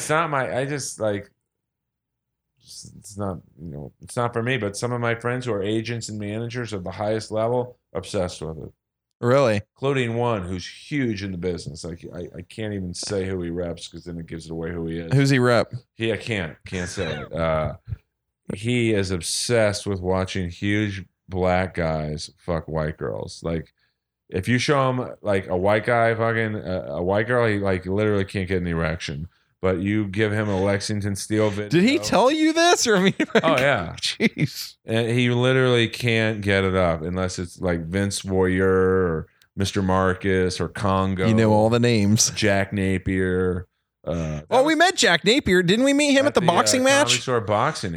Dude, what a night that was. God, will that ever be seen by the light of day? I'll guess no. Oh man, that was an all-time. For people that don't know, Mike Favorman and I forget who the other. It's pretty much just Favorman's gig. Yeah, Favorman organized for a comedy boxing event, and he got people that didn't like you. I mean, he had Davey Wester, who had cerebral palsy, fighting PJ Stansberry, who I never heard a pop bigger than when PJ came out, because everybody was hoping to see him go. I never knew people disliked one person that much, but then we had Boone fighting Josh Martin, and Boone's corner. God, yeah, and the poor guy who owned the boxing gym had no clue what he had gotten himself into. You got Don Barris doing the play-by or doing the interviews. Buffer. He's doing the interviews in between the things, and you got Danish and O'Neill and David Taylor all doing commentary on the mics. I mean, I was just like, this, if there was ever like something that you filmed for like as an inside joke, that was it. Because if you're not in the Comedy Store world, it couldn't have been as funny to everyone as it was to us. But it was like, I'll never forget Aligny chain smoking weed all day and drinking Diet Coke. Just, yeah, everything you could do. And then he gets to his fight and he just gasses out in like 10 seconds. Well, I was in his corner too. I'm like, dude, you got to breathe, man. And then like, after seeing him pace back and forth in the parking lot for like 2, and he was a Marine or something. So he was in shape at one point in his life. I'm like, dude, you can't be drinking Diet Coke in the blazing sun. It was pretty hot that day. It was real hot. And he's like, what do you mean? And he's like, you're smoking cigarettes, you're drinking Diet Coke, it's got caffeine in it. He probably, I'll estimate, drank 7 to 8 Diet Cokes. I think he was just so freaking nervous. I get that. You know what I mean? Like, I think he just was like, But he was fighting Abby Robert. She was like this in shape young Canadian, comic. And I'm like, dude, you're gonna get dehydrated. Like, Yeah. all caffeine does is take water away from you, and you piss out all the water. yeah. He's like, no, I'll be fine. And then like 1 minute in, he was so gassed and throwing up in the ring, he turned his back on Abby, and Abby's just wailing on his kid. Yeah. That was a fun. But I don't even know if you could do that show today. Like, Well, I was gonna say we got all this craziness going on, and then I see you with like a half smirk on your face. I walk over, I go, "The hell are you doing, Earl?" And you're like, "Oh man, one of my heroes is over there." And you point over to this. I'd never seen the guy before in my life. It's like this big black dude with dreads and a head to toe white suit. I mean, he just popped out like. I mean, he just like, he popped, and I was like, oh, this guy's definitely somebody. Who is he? And I think you said it was Jack Napier then. I'd never heard the name. Well, but there was like 7 or 8 comics. Like, there was like Russell Peters was there. Right. A couple famous boxers because it was in a boxing gym in Burbank. And that was the grand prize, I think, was every winner of each match got to open for Russell Peters, who I think at one point was doing Staples Center. He's like New Year's at the Staples Center is what he, one night. So it's like, or one of those big ones downtown. So, well, I mean, that's a huge opportunity. I mean, he's so big that doing a comedy club for him on the weekends is like insulting. It's like, no, I'll play at the theater. That guy is, I mean, he's another one. Talk about all-time nice people in comedy.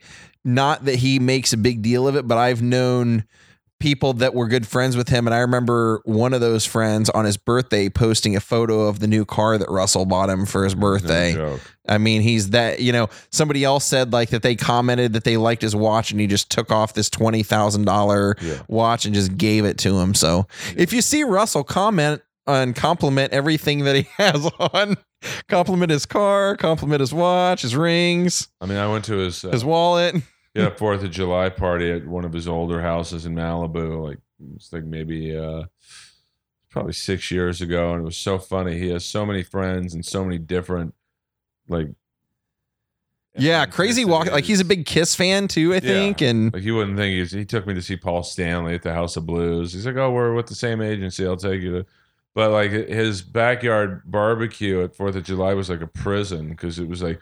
You had all his black friends, rappers, and athletes hanging out on one side. You had all his Asian friends hanging out in the other eastern part of his yard. And then you had all the white guys like me and Jason Rouse. Good Lord, it literally was like a prison yard. Well, just those two names mentioned right there, you and Jason Rouse, is not good. And then Favorman's work. Oh God! Let me guess.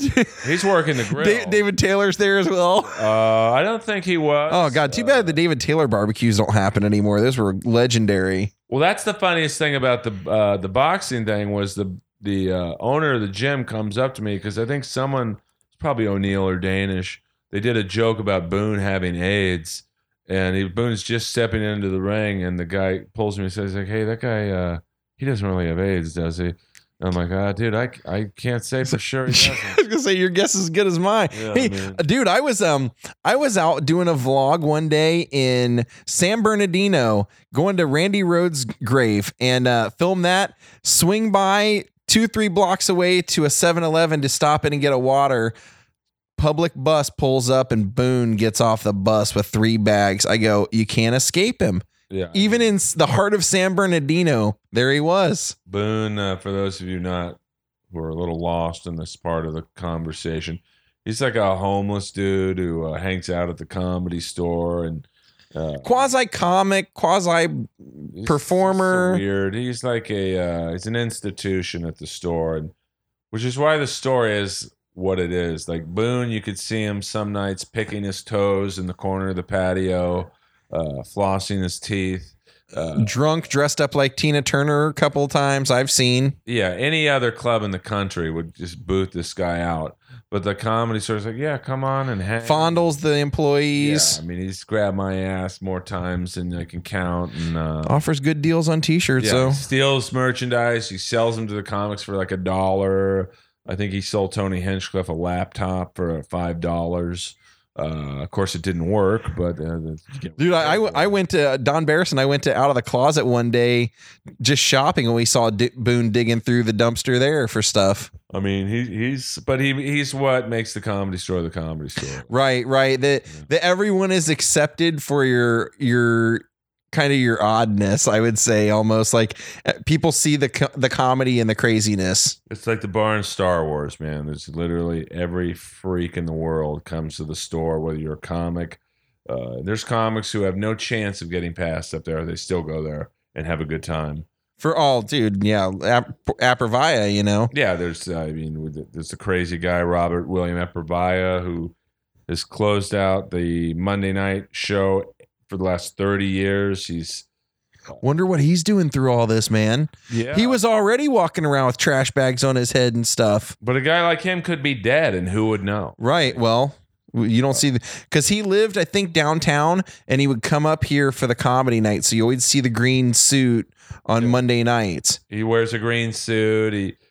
Dude, he told me a crazy story one night. Oh, did he talk to you? Yeah, dude. One night he could be lucid, and one night, I think I just said hi to him. Started talk, and he introduced himself. Started talking. He starts telling me about the first time that he performed there, and he tells me like as far as I can remember, it was the Funny Farm when it first started. It was like he was doing open mics, the Funny Farm, and he said he remembered somebody out in the audience say something to him. And he responded back by singing a song, and it was the members of the band Toto, and he was singing a Toto song, and he ended up becoming friends with Toto that night. He said, "Now who would make that up out of This is like, I guess, God, when was it? Or wait, I'm trying to remember when he told me that was, but it was the early days, like when Mitzi first." I mean, I think she opened the club up in '73. So, Toto's been around for a long time. Yeah, it seemed like it was right around then. But you can catch it, a couple of times you can catch him. He remembers a lot of that stuff if you ask him specific stuff. But he's like another one of the wacky characters at the Comedy Store where he's clearly lost his mind. But at one point he was like I guess a lawyer, and like Sam Kinison would throw shit at him and heckle him, and then he always go to always went to the Tonight Show. Yeah. So Johnny Carson gave him a nickname. He told me that. I forget what it was, Dr. something. Lemon Jello, I think. Yeah, something like that. Yeah, Dr. Lemon Jello, yeah. And anytime he would see him, he would say something to him before the show or whatever. But like any other club would not let this guy in the doors, let alone perform.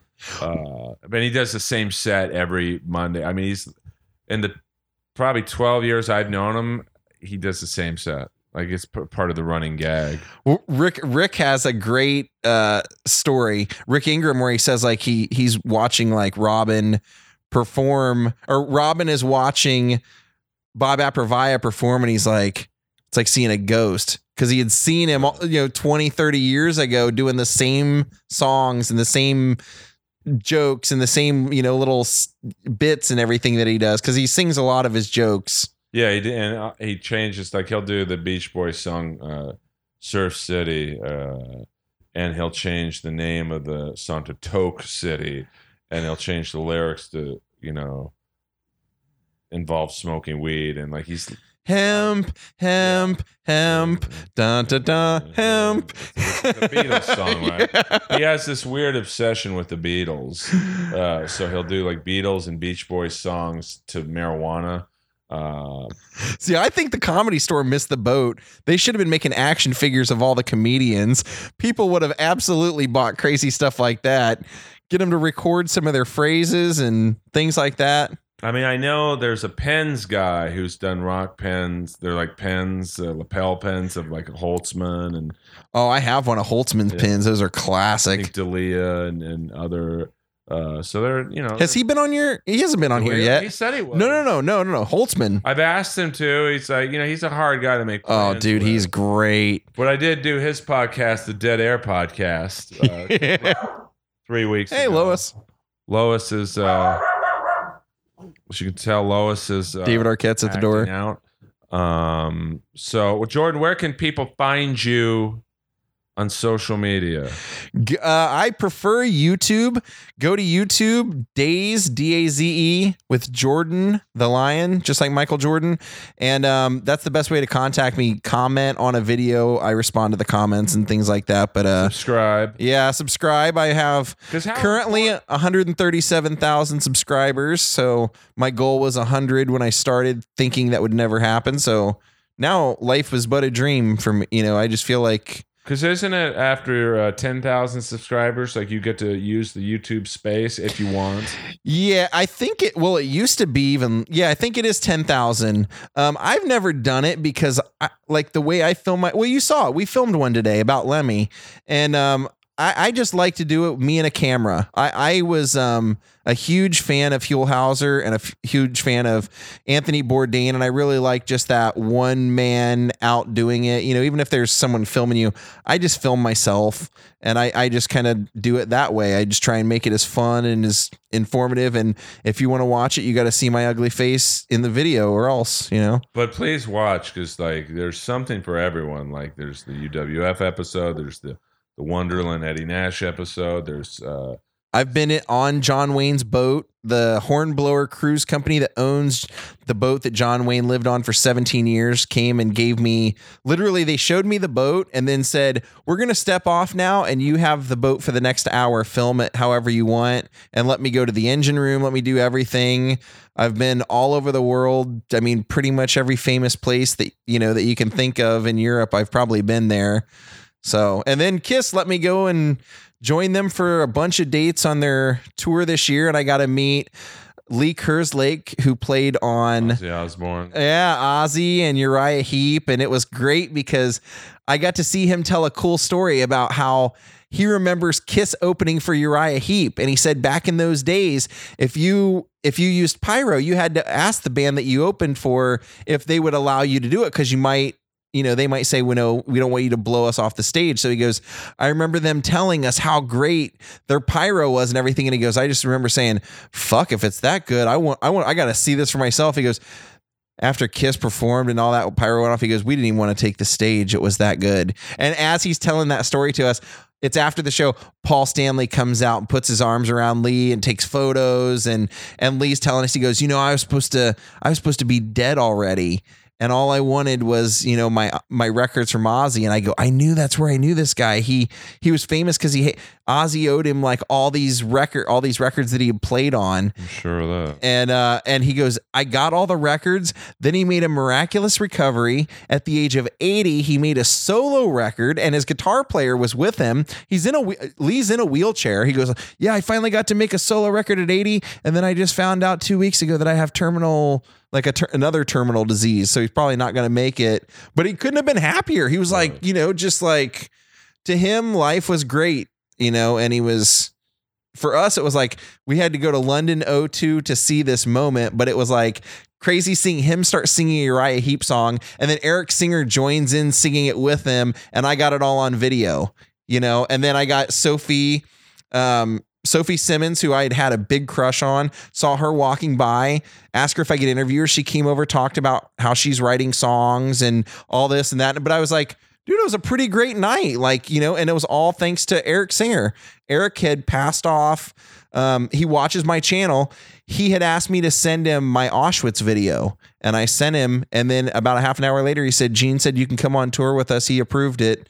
If you want to do some shows, we have some ideas for you. And next thing I knew, I was meeting Paul's guitar tech and, going to meet Vinny Gonzalez, the biggest Kiss fan in the world, in Brooklyn. And I've seen him, 6 times on this tour. It's been awesome.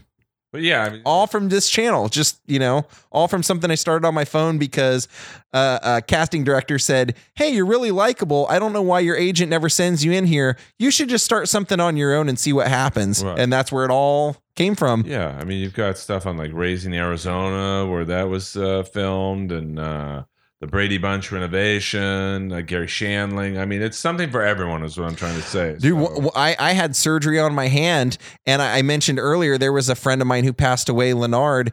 He just texted me at that point and said, "Hey, I know you can't drive because you had surgery. My fiance and I were going to go out and check out Tina Turner's old house. Do you want to go?" I said, "Sure." It's my biggest video to date. It's 1.5 million views. Ike and Tina's house. It was the house used in What's Love Got to Do with It? And when we got there, they were starting to renovate it. The bank owned it. They were going to renovate it. The entire house was exactly the way it was when they lived there. Same wallpaper, everything from when they lived there.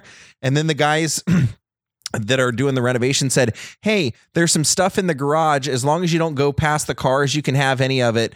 It was all the stuff from Ike and Tina's review fan club. They used to run the fan club out of there. So it's press kits. Oh. I found checks signed out to band member, the bass player of Ike and Tina Review, Sam Rhodes, a check signed by Tina's sister. And it's just like, and they said, "Yeah, you can have all of it." I brought home like Ike's license plate from 1954 because they said, "Hey, we're literally going to throw it away." So just crazy things like that. I filmed so many crazy things you wouldn't believe it. So check it out. It's well worth the And it's free. Yeah, it's free. I mean, that's the great thing about YouTube is they get paid based on, as you know now, the views, and so it's free content. And it's a lot of work too. To even like what we did today was driving to Lemmy's house, and you got to make sure you're not going to get a parking ticket. You got to like look out for the cops and shit. And then we go to the Rainbow. You got to make sure you get a parking space, and you gotta, and especially now with quarantine, you gotta you gotta put your mask on. Yeah. They asked me to leave the Rainbow because it was like, "Oh, you don't have a mask on." So, it's a lot of work. And then they did have a mask on Lemmy. And I said, "Hey, is there any chance I can pull the mask down?" And she's like, "Well, I can pull it down." Like, they don't even want you to touch stuff, So it's, that's the world we're living in to do. So it's a lot of fucking work, Jordan. And I don't take days off. I've never, when I did it 7 days a week, I did it up until 1,200 videos. And then I announced, I said, "Hey, I'm just not going to do every day anymore," because I found out YouTube actually was kind of penalizing you for uploading every day. So I cut back to 4 days a week, and my views and my subscribers went through the roof. You got to leave them wanting more. Yeah, absolutely. So I do 4 days a week. I upload Monday, Wednesday, Friday, and Saturday now. Are you going to put up that video we did, me, Don, Matt Edgar? It's on my other YouTube. You should pump that out. What was it called? Daddy's World? Dad's Home. But it is out there. That's a funny one. If Dad's Home. When we painted Earl up like the Ultimate Warrior. You were Ric Flair, and Don Barris was the head of the Matt Edgar Wrestling Palace, and Tebow was the Roddy Piper. Yeah, if you're a Comedy Store fan, you'll see some Comedy Store favorites in there. Yeah. Do you want people to hit you up on Twitter or Instagram, or just do YouTube? I mean, that's really the only place that I respond or check or anything. I just, like I said, I know that's where people find me, and they go find all the other stuff from there. So I just respond on there. All right, so please check out Jordan Daze. That's DAZE, not D. Do you want to plug the doll company? Oh yeah, I got Earl and I were guests on Stefan Adika Coffee Talk with Adika, and he had Dale the Demon Torborg, the WCW wrestler, and Dale works with a company that makes action figures, and so he contacted me and said, "Hey, we'll make action figures of you." So I sent him a photo, and they sent me a action figure of me wearing a jean costume style from Kiss, and the other one is me as a wrestler with an internet champ belt. And what's the name of the company? The company is called myfaceonafigure.com. And they're really cool. I mean, and this is one of the... And the packaging is, you can actually open the packaging and close it. It's not like once you open it, you're screwed. It's meant to be open, taken out, put back if you want. They really did a great job. I mean, they offered to do it for me for free. And I said, "Can I vlog it?" And they said, "Anything you want. We just don't want to be in the video." So I'm really happy with it. And I made a full video that'll be out in like a week and a half. Yeah. If you're a comic or any type of performer, like I can imagine you could sell these things. Like, I mean, it probably have to be a pretty high price point because it's what'd you say? It's like $120 for a dual pack, but I think a single one's like $80, something like that. And they're really like they look like the pro wrestling dolls we all grew up with. Oh, big time. And they have about 20 different belts that you can choose from.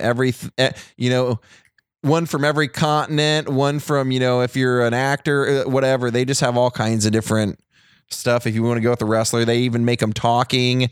You can get them as big as, I think, 12 inches and as small as 5 inches. Yeah, they're just so various sizes. But It'd yeah, be a great birthday gift. Like if you're a girl and if you're listening to this, I think I have some female fans. It would be good. Like if you had a boyfriend or fiance, a husband, or dude, brother. That's what I was gonna say. They actually, when you pick out the body, you can do a tuxedo and wedding gown, and they'll package it for a wedding. If you want something like that at your wedding, you can actually do that. I think I'm gonna pick me up one of these. I'm gonna ask to be dressed as Kamala. So, I don't know if they're gonna do that for me. Well, the funny thing is, they do ask you. Like black or white. Yeah, black or white. So I guess you could probably send in your head with his body if you could get them to construct a body. They could do one regular, like maybe me as Kimchi, the manager. Yeah, and then Kamala, a little bit more of a buffoonish. I got to find out where Kamala lives and go visit him while we can. Yeah, and please, speaking of Kamala, go to www.kamalaspeaks.com. The guy literally has no fucking legs. I just bought an autographed picture for $20. It's not bad, and it's like a small Kamala doll. I think they call it a micro brawler. And he's painting. You can buy his paintings, correct? Yeah, you can buy his paintings. He does them. This is no scam. He doesn't have someone do them, and then he takes a picture with the painting like he did. You want to call anybody out for that? Oh no, but there are some. Oh, big time. People who like well-known people. Musicians. You buy an autographed CD. They just have their manager sign it. Kamala hand paints these things, and they're pretty good quality. I mean, I don't know what his art background is, but it's not horrible.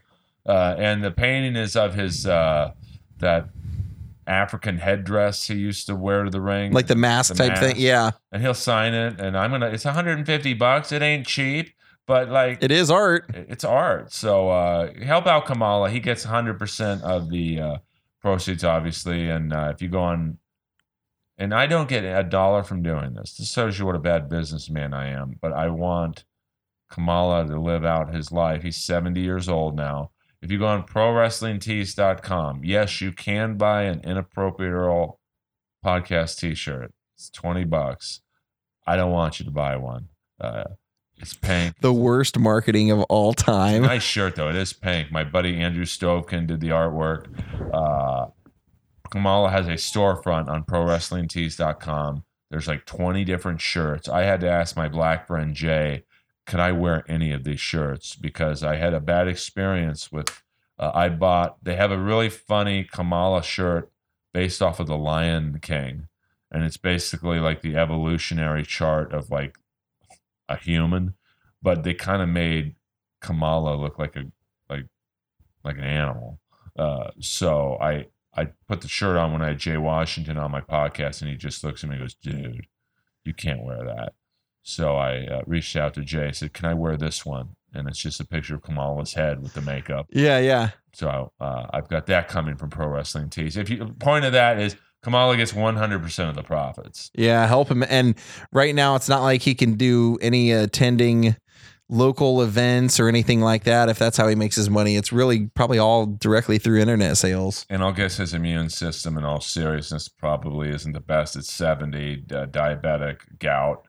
So don't buy anything from me if you don't want to. Buy something for Kamala. If you're a wrestling fan, it's kind of cool. Like the autograph pictures, it's a nice picture. The micro brawler, it's just a silly toy for $24, but he gets all of that. So, in this day and age, Black Lives Matter and all that. Well, Kamala's, you can't get any blacker. So help him out. Jordan, thank you very much for doing this. Right. We could go another 2 hours. Oh yeah. We'll do it again anytime, man. Oh yeah. Well, I had to keep my record. Yeah. Now you're going to be the leader. Or at least tied. Who knows? Let's see. I mean, I keep waiting for that Vinnie Vincent podcast that I keep waiting. That's one where you would be better suited for me than you go find him, and I think he lives in Nashville, or she. I think he's. Yeah, it seemed like there was something going on. Where that would be an interesting vlog, but I know he tries to charge up the ass for money. Like I was told, he'll do a phone interview with me for $20,000. I'm like, you got to be kidding me. Are you? Yeah, I heard he was trying to sell guitars for stuff like that, and I'm like, he was trying to sell these pink neon Jackson guitars, which are nice guitars. For like $10,000 or something. Yeah, for like $10,000 at NAMM, and it's like you can get a Kramer, Eddie Van Halen, signature model for like I don't know $3,000 or whatever. I mean that's a lot of money. It's like no one's going to buy a Vinnie Vincent guitar for $10,000 in 2020. It's just not happening. Yeah, he thinks that there is a Kiss fan out there that wants that, and he might be right, but Kiss fans for the most part I think have a general dollar amount that they stay within. It seems like to me, like you don't see a lot of like Kiss selling things that are Paul Stanley's guitar for $10,000 unless you saw him play it live or something. They just don't, that's not their market. So yeah, I mean, they'll probably hold on to that for a while. I don't even think Vinny Gonzalez, who's like the biggest Kiss, he makes me look like I hate Kiss. I don't even think he would buy that. But that might be one where Eric Singer could help you out, because it is a fascinating. His story is really unbelievable. He is. It just sounds like nobody wants to deal with him anymore because he's so difficult. I think Carmine was supposed to be part of that. Wasn't Vinny supposed to do a reunion or like a show or something that even got canceled? He was supposed to do a reunion, I think, a year ago that I was going to go to. It was in Nashville. It was supposed to be Carmine Appice on drums. I'm not sure on bass, and Robert Fleischman, the singer, from Journey, right? And yeah, he got fucked in Journey. He basically sang on the demos, and then they were like, "We're going to go Steve Perry," which it probably was the right decision, but it was just like, "Thanks for playing." Yeah. But it's like Larry Wilcox from Chips. A lot of people don't know this, but he was basically told he was going to be Sonny Crockett in Miami Vice. And they would have him test with other tubs. I mean, it was like all these tubs were not doing screen tests with any other Crockett's. It was Larry. And then at the last second, they said, "Thanks for training everyone. Thanks for doing fight scenes with this tub, but we're going to go with Don Johnson." Wow. So, it's a tough fucking business, but yeah, they do that sometimes while they're negotiating their star. Yeah. But Vinny was supposed to, Robert Fleischman was supposed to sing on this like reunion concert or whatever, and then Vinny, I guess, promised him all these things. Your name will be on the flyer here, and he sees the flyer, and his name is literally so small, it's like the Surgeon General's warning. And Vinny's, of course, is like gigantic. He said, that wasn't the arrangement, and Robert Fleischman, I don't know what he does. I think he puts out like Christian contemporary albums. Okay. I bought one. It was like pretty good. But he bailed, and then Carmen, I think he bailed, and then it was like weird. Vinny did. Did you watch any of that footage of when Vinny has been seen recently? He just doesn't seem to have the chops. I think that's really what it came down to. His hands just don't look like, he's not as polished as he used to sound. You know what I mean? If that sounds right. Oh, it does. Very sloppy. He was on Van Halen's level in terms of technical playing, and Yngwie Malmsteen and Jakey Lee and Warren DeMartini, and he was of that era. He was among the better ones, if not, I mean, I guess Van Halen was the best one, but he was up there. But they showed a clip of him playing Lick It Up with a tribute band from last year, and he was so uncomfortable and so like out of practice that he had the fake Vinny play the lead, like, and he was just doing the rhythm part. Wow. And he was barely getting through that, so it's kind of sad. But yeah, it seems like he just hasn't been playing for years, and now he's trying to. He's hurting for money, I'm sure. Well, he should be a Netflix documentary, because his first wife was a prostitute in Connecticut. She got butchered, like she was cut into pieces. Wow. So you've got that. You've got the police storming his compound one night, and he's got all these dead dogs in Tupperware containers. Right. God, I remember hearing about that. And it's just his music history, where he started out writing jingles for Happy Days. Yeah. He was in Dan Hartman's band. Dan Hartman's the guy who sang I Can Dream About You. Yeah. And G.E. Smith from the SNL band was in Hall & Oates was in that same band. So he's like, And of course, his Odyssey and Kiss of being kicked out 3 times in like a year and a half, and then getting the Vinnie Vincent Invasion, and then getting kicked out of that band. And it's like, that's impossible. Well, didn't they become Slaughter? Yeah, basically the second singer was Mark Slaughter. He's supposed to be one of the nicest people in the world, dude. He would be somebody that you might be able to get. I was gonna say he might be somebody you could probably get a few Vinny stories out of. Because when I did a podcast expo 2 years ago in 2018 in Nashville, and it was a lot of music podcasts, Kiss related podcasts, and I was told that Mark Slaughter was coming to the comedy show that night. This is me, my friend Courtney, and Craig Gass. Nice. So I was told, hey, the Gene impersonator is what he's known. But I was told, hey, if you have a Vinnie Vincent Invasion shirt, bring it with you. I'm like, why? He's like, well, Mark Slaughter's going to come to your comedy show. So I walk out on stage with if you have one. Shit. Which one? Well, I only Amateurs. I have 2. I have one bootleg and I have one OG. I was going to say, you have at least more than one. I know that. But I could probably sell for like $500 on eBay. Like those vintage shirts. Like I have a vintage Hot in the Shade shirt, which is Kiss's tour from 91. I have 2 of them because I try and buy one shirt from every concert I've ever been to. And the white one I have is on sale right. I mean, there's one like it on sale on eBay for $550. Yeah, I believe it. It's the older, the more rare, the better. Well, to put it into perspective, Chandler's 27. This shirt's 29. Hello, mama.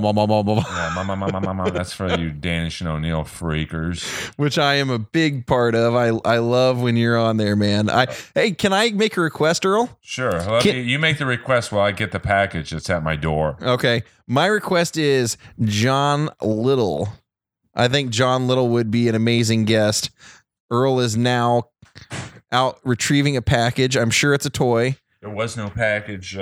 Or supplements. I ordered some shoes from Adidas because I've been going on sometimes me and Chandler will go on hikes on the weekends, like Malibu or whatever.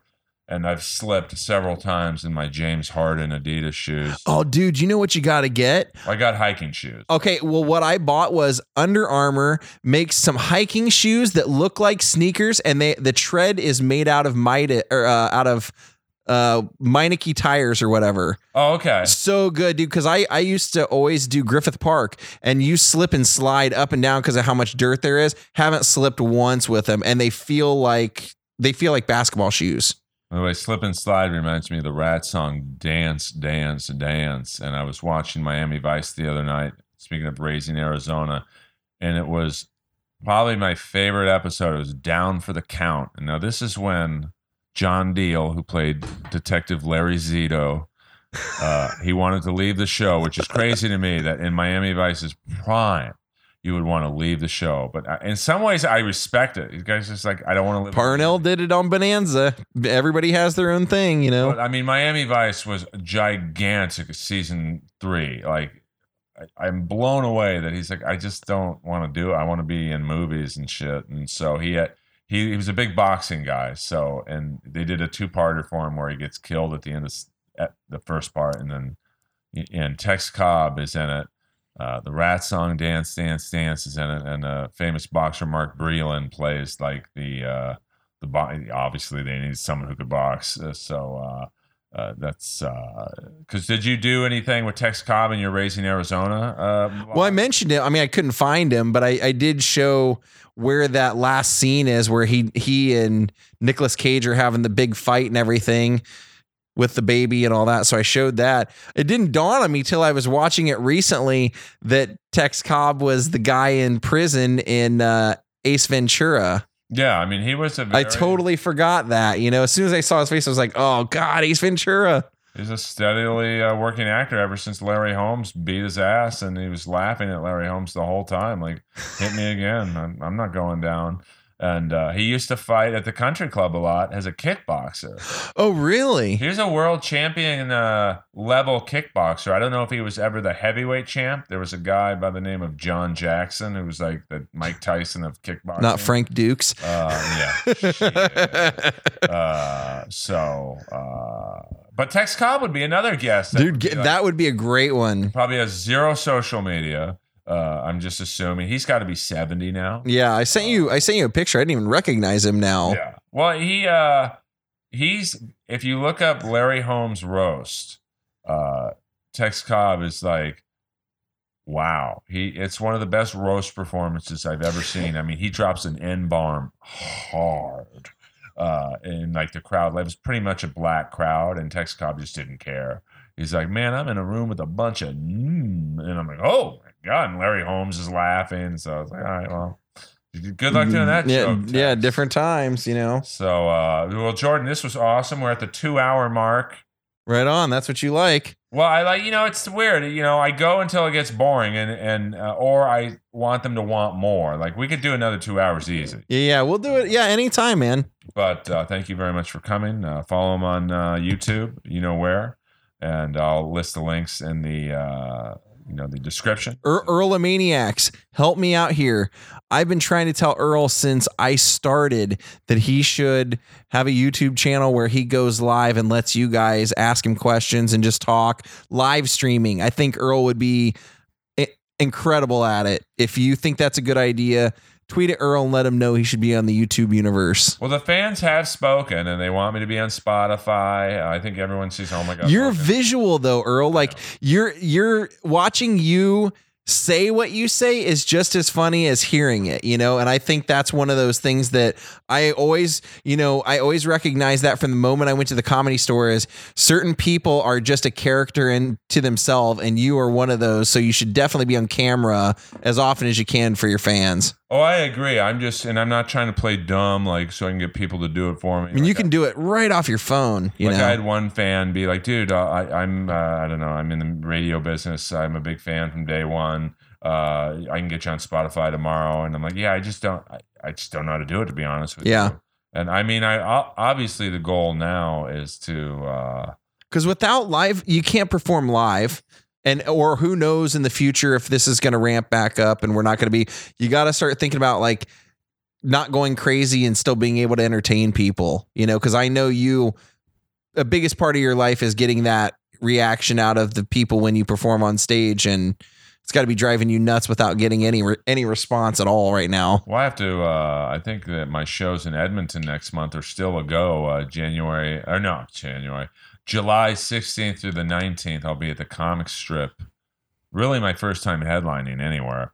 Nice, dude. Well, dude, I haven't done comedy in like 3 months. I gotta do an hour. You better start telling stories. It's gonna be a real rough hour. Sorry, Tammy and Rick. They'll forgive it. But I might have to change, obviously from day one, I've sat in my captain's chair. I have the guests sit where you are. I might invest into a camera. Like I might sit where I'm sitting now, which for those of you who've never seen my house, I've got my couch, the world famous Inappropriate Earl couch. I could probably make some money selling this to a podcast, man. But I don't want to be that guy who's like trying to rip off his fans. Am I sitting where the great Virgil once sat? Sitting where Virgil at. You're about 1 foot from the only time I had anal sex, right to the left. And, nice. On that pillow? Basically. And so I'm sitting behind my control. Who was the guy? I guess my control desk area.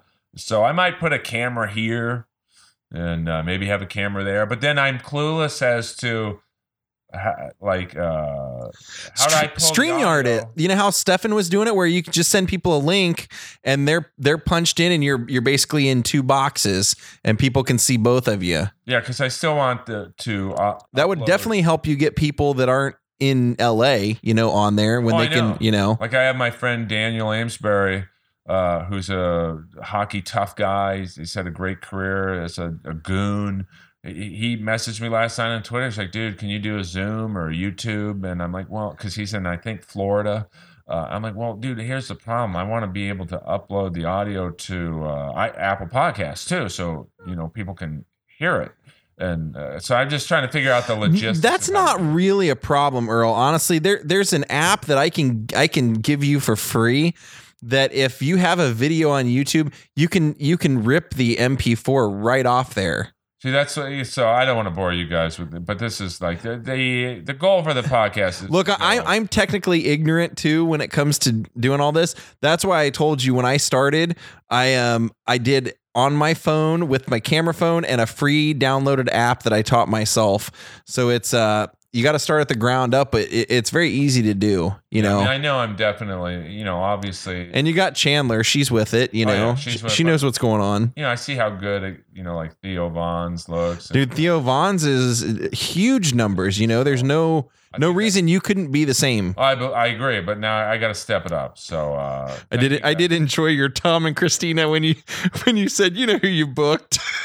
You want me to come in and talk about wrestling, but dude, that's like, and it's also doing other high level podcasts like that. Like, I got probably, it's not going to seem like a lot, but probably 200 followers from that podcast on Instagram. I'm shocked Rogan hasn't had you on because I know he likes you. Well, he's mentioned there, It's funny. I went on Neil Brennan's brother's podcast yesterday, Kevin Brennan. Okay, right. He's a bit of a rogue wild card. A bit? Yeah. Oh, dude, he trashes his brother constantly. Well, I'm often compared to him. I'm like, you're like a West Coast Kevin Brennan. And I'm like, Kevin Brennan, who's like, yeah, my brother rips off all of his material off other people. And you're like, yeah, it's probably not going to go over well at the reunion. I mean, I don't really know the deal between those two. I mean, we got into because I had never met Kevin before, so yesterday was my first time like interacting with him. And, right. I actually mentioned his brother. I'm like, my jokes are like Kiss. They're simple jokes. They're not very, you got to see me do the jokes live, and you go, okay, I get Earl. Whereas like your brother is like such an amazing joke structure writer, and then that set him off. I think he thought I was trying to set him up for like zing his brother, but like Neil's always been nice to me. So, like, I was just saying, I wish I could write jokes like your brother who structures them like a song. Right. So, yeah, I mean, I still to this day don't really know the deal between those two, and I almost don't want to know. Yeah, I don't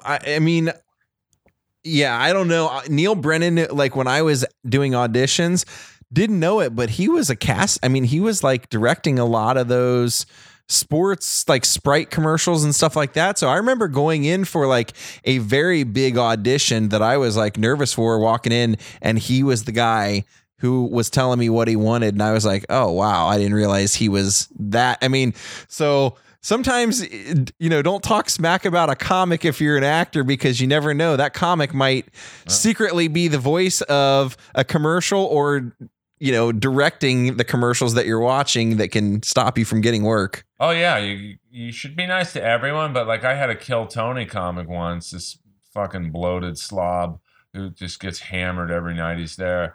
He kind of goes out to me. Same one you've always hated? Oh yeah, he's just an awful person. Okay, I know who you're talking about. Tony. Yeah, Tony's great. And like Kill Tony is like, you talk about taking a podcast to when it was like fucking 6 people in the belly room. What's great about him?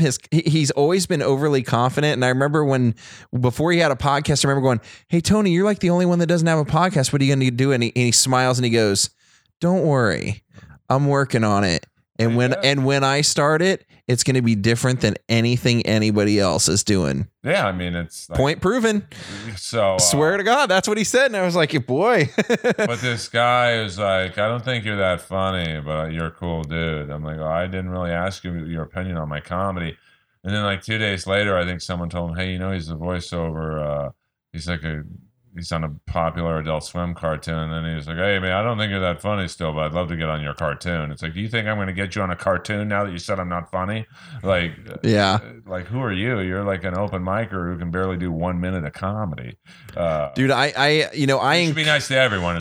The reason I tell you to get on YouTube, Earl, is mainly a selfish thing, because I know how happy I am that I don't have to audition or go, do anything work related that I don't want to do. And I would love to see you get to that point, because you have the ability and the personality for it. It's literally just the technology, I think, that's been standing in your way. But well, it's just like I've reached out to Red Band and Ari Manis. I'm like, hey, I'll pay you guys to set me up with an audio system. And they've all, yeah, we'll do it for free. I'm like, no, I'll pay. And So it's just trying to figure out until I sell the jersey collection upstairs, which I've had 2 auction houses kind of fighting over it. But that's another podcast. Are you keeping the shoes, or are those going too? Shoes. I mean, that room will be a podcast only room, so I can kind of compete with the Theos and the Joes. Not compete, like, I know it's a cliche, but dude, it doesn't always come down to the room. It really comes down to just the content, But I agree, but I don't want to turn my living room right now into a studio. Yeah. Like with cameras. Well, you can easily do green screen and punch in whatever behind you if you wanted to do something like that, or whatever. But I kind of like the vibe of this. Like, I would love to have I have a rat banner that I bought on eBay years ago. I would love to like hang that in back of me, and maybe I'd love to have I like Tom and Christina's setup where I love that desk where I'd love to have like some Kamala dolls and the RoboCop thing I have. It's just up there. I think I could really have what I wanted, and I think when you would tune in to it'll look more professional as to what you want. Not even professional, but more like, okay, this is Earl's podcast. We can tell there's a Kamala doll. Yeah. Jellies. Like if I had that oil painting of the jellies hanging behind me, and then my Buster Douglas glove in front of the desk, and then a guest. I just have to figure it out. So good things coming, guys, after this pandemic is over. And support Earl. Earl of Maniacs, get vocal. Yeah, I mean but don't like tweet out at Rogan, hey, come on the pod. Like that hurts more than it helps. Like, he asked me once in the kitchen, he's like, it's time you come on the pod. And I'm like, oh my God. And I told him, well, it's because you're one of the only people that's not dropping hints constantly that you want to be on there, so but I think he forgot. And it's like, I know just through. I would have thought with it, what's going on now, you guys would be the kind of people he'd be hitting up. He's like, who needs some exposure? Who's around? Who's not working? Who's not doing anything? I mean, I think it'll happen eventually, but it's like I followed through a little bit, but then I could tell when we talked a little bit about it, he kind of forgot. And I get it. He's got a lot of things on his mind. But then I think some fans... About 100 million of them now. And that's not even counting what he makes in comedy. Yeah, dude. He's doing good. Yeah. But... and he gets the notoriety of, somebody always has to be the first to do that. When Howard Stern did the Sirius or whatever, somebody always has to be the one to take the step and gets the credit. Why not him? Yeah, so I mean, it definitely can help me. Like, Jesus Trejo went on like a week ago, and he had like 3,000 followers, and then the next day he had like 40. Yeah, like that's what I was saying about Tom and Christina. Is like I was literally on a 5-minute segment. I know. I had to fast forward through a lot of stuff to get to it. I mean, I wasn't even on the whole podcast. Looking your best as usual. Yeah, you showed everything but your belly button in there. And but just being on that show for 5 fucking minutes, I got like 200 followers. Which when you only have like 10,000, that's like a big jump. Yeah, it is 5% or whatever that is. So hopefully bigger and better things, because I'd love to have this podcast up and running for the hockey playoffs, where I could. Obviously, you can't show, there's copyrights to showing hockey games, right? I could maybe do commentary on the first period or whatever. Yeah, absolutely. I'm trying to make it better for you guys so I can tour more, and because Theo kills at touring. So trying to, I want to hit the road a little more, but I want every venue to be packed, and I think podcasts are a way to pack venues. Definitely. Like Hinchcliffe, yeah. Like he sells out everything. His is also visual, though. Keep that in mind. No, he's hitting the audio and the, it's like he's really spanning across. So don't shortchange yourself. I know. I just video is the last thing I've been lagging on this podcast. So you spend all that time working on that body and you don't even show it to anyone. But I mean, if you look at, if I would have had video from day one, how many hits the Roddy Piper episode would have got. That's what I'm saying. I mean, I'm just being in that world. I see, I filmed Notre Dame, and it took 1.5 years. Then all of a sudden it starts burning, and people start watching that video because now they want to see everything that was inside that they're not going to get to see anymore. You just never know when it'll hit. So yeah, I mean, when I had Theo Fleury, the hockey player, on, and he had like a Jerry Sandusky type situation in junior hockey, and he was nice enough to come on for like 20 minutes. He's like, I'll give you 20 minutes. And he came here, and like, it was probably it's a top 5 episode for me just because of what it meant. It's like, if I would have had that on video. Yeah. Who else? I mean, the bigger names that I've had on, like Rob Riggle, that would have been huge. Roddy's would have been great because you had a great chemistry with Roddy. Yeah. He really enjoyed having you around because you could tell you were saying all the stuff that he can't technically say if he ever wants to do anything with WWE anymore, but you were always more than willing to call people out. Yeah, I don't care anymore, man. I'm gone rogue. That was one of my favorite things, being at the Comedy Store and like 5 of us just crowding around Roddy like a gang and just pelting him with like ridiculous, insane questions like, which one embarrassed you more, having to lose to Hogan or lose to, and we'd find somebody ridiculous and he'd just die. How big was Mark Henry's dick? And like, I just remember him. He loved being there, man. We had so much fun with him. It was the best. So, yeah. Thank you guys for listening. Follow Jordan on YouTube. Me on Apple Podcasts and SoundCloud. Woo! At Earl Skakel on everything. Twitter, Facebook, Instagram, and TikTok. Let's get that TikTok page.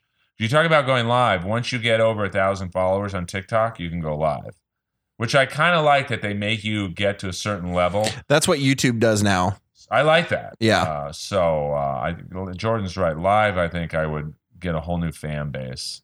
Of course, I've gotten Chandler banned for life on TikTok Live for telling a story about the Comedy Store. We won't get into the story, but it's a little graphic.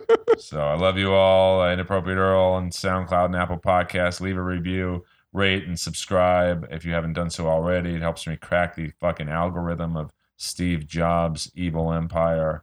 And I love you all. And no one tweet at Rogan to get me on the podcast. It hurts more than it helps.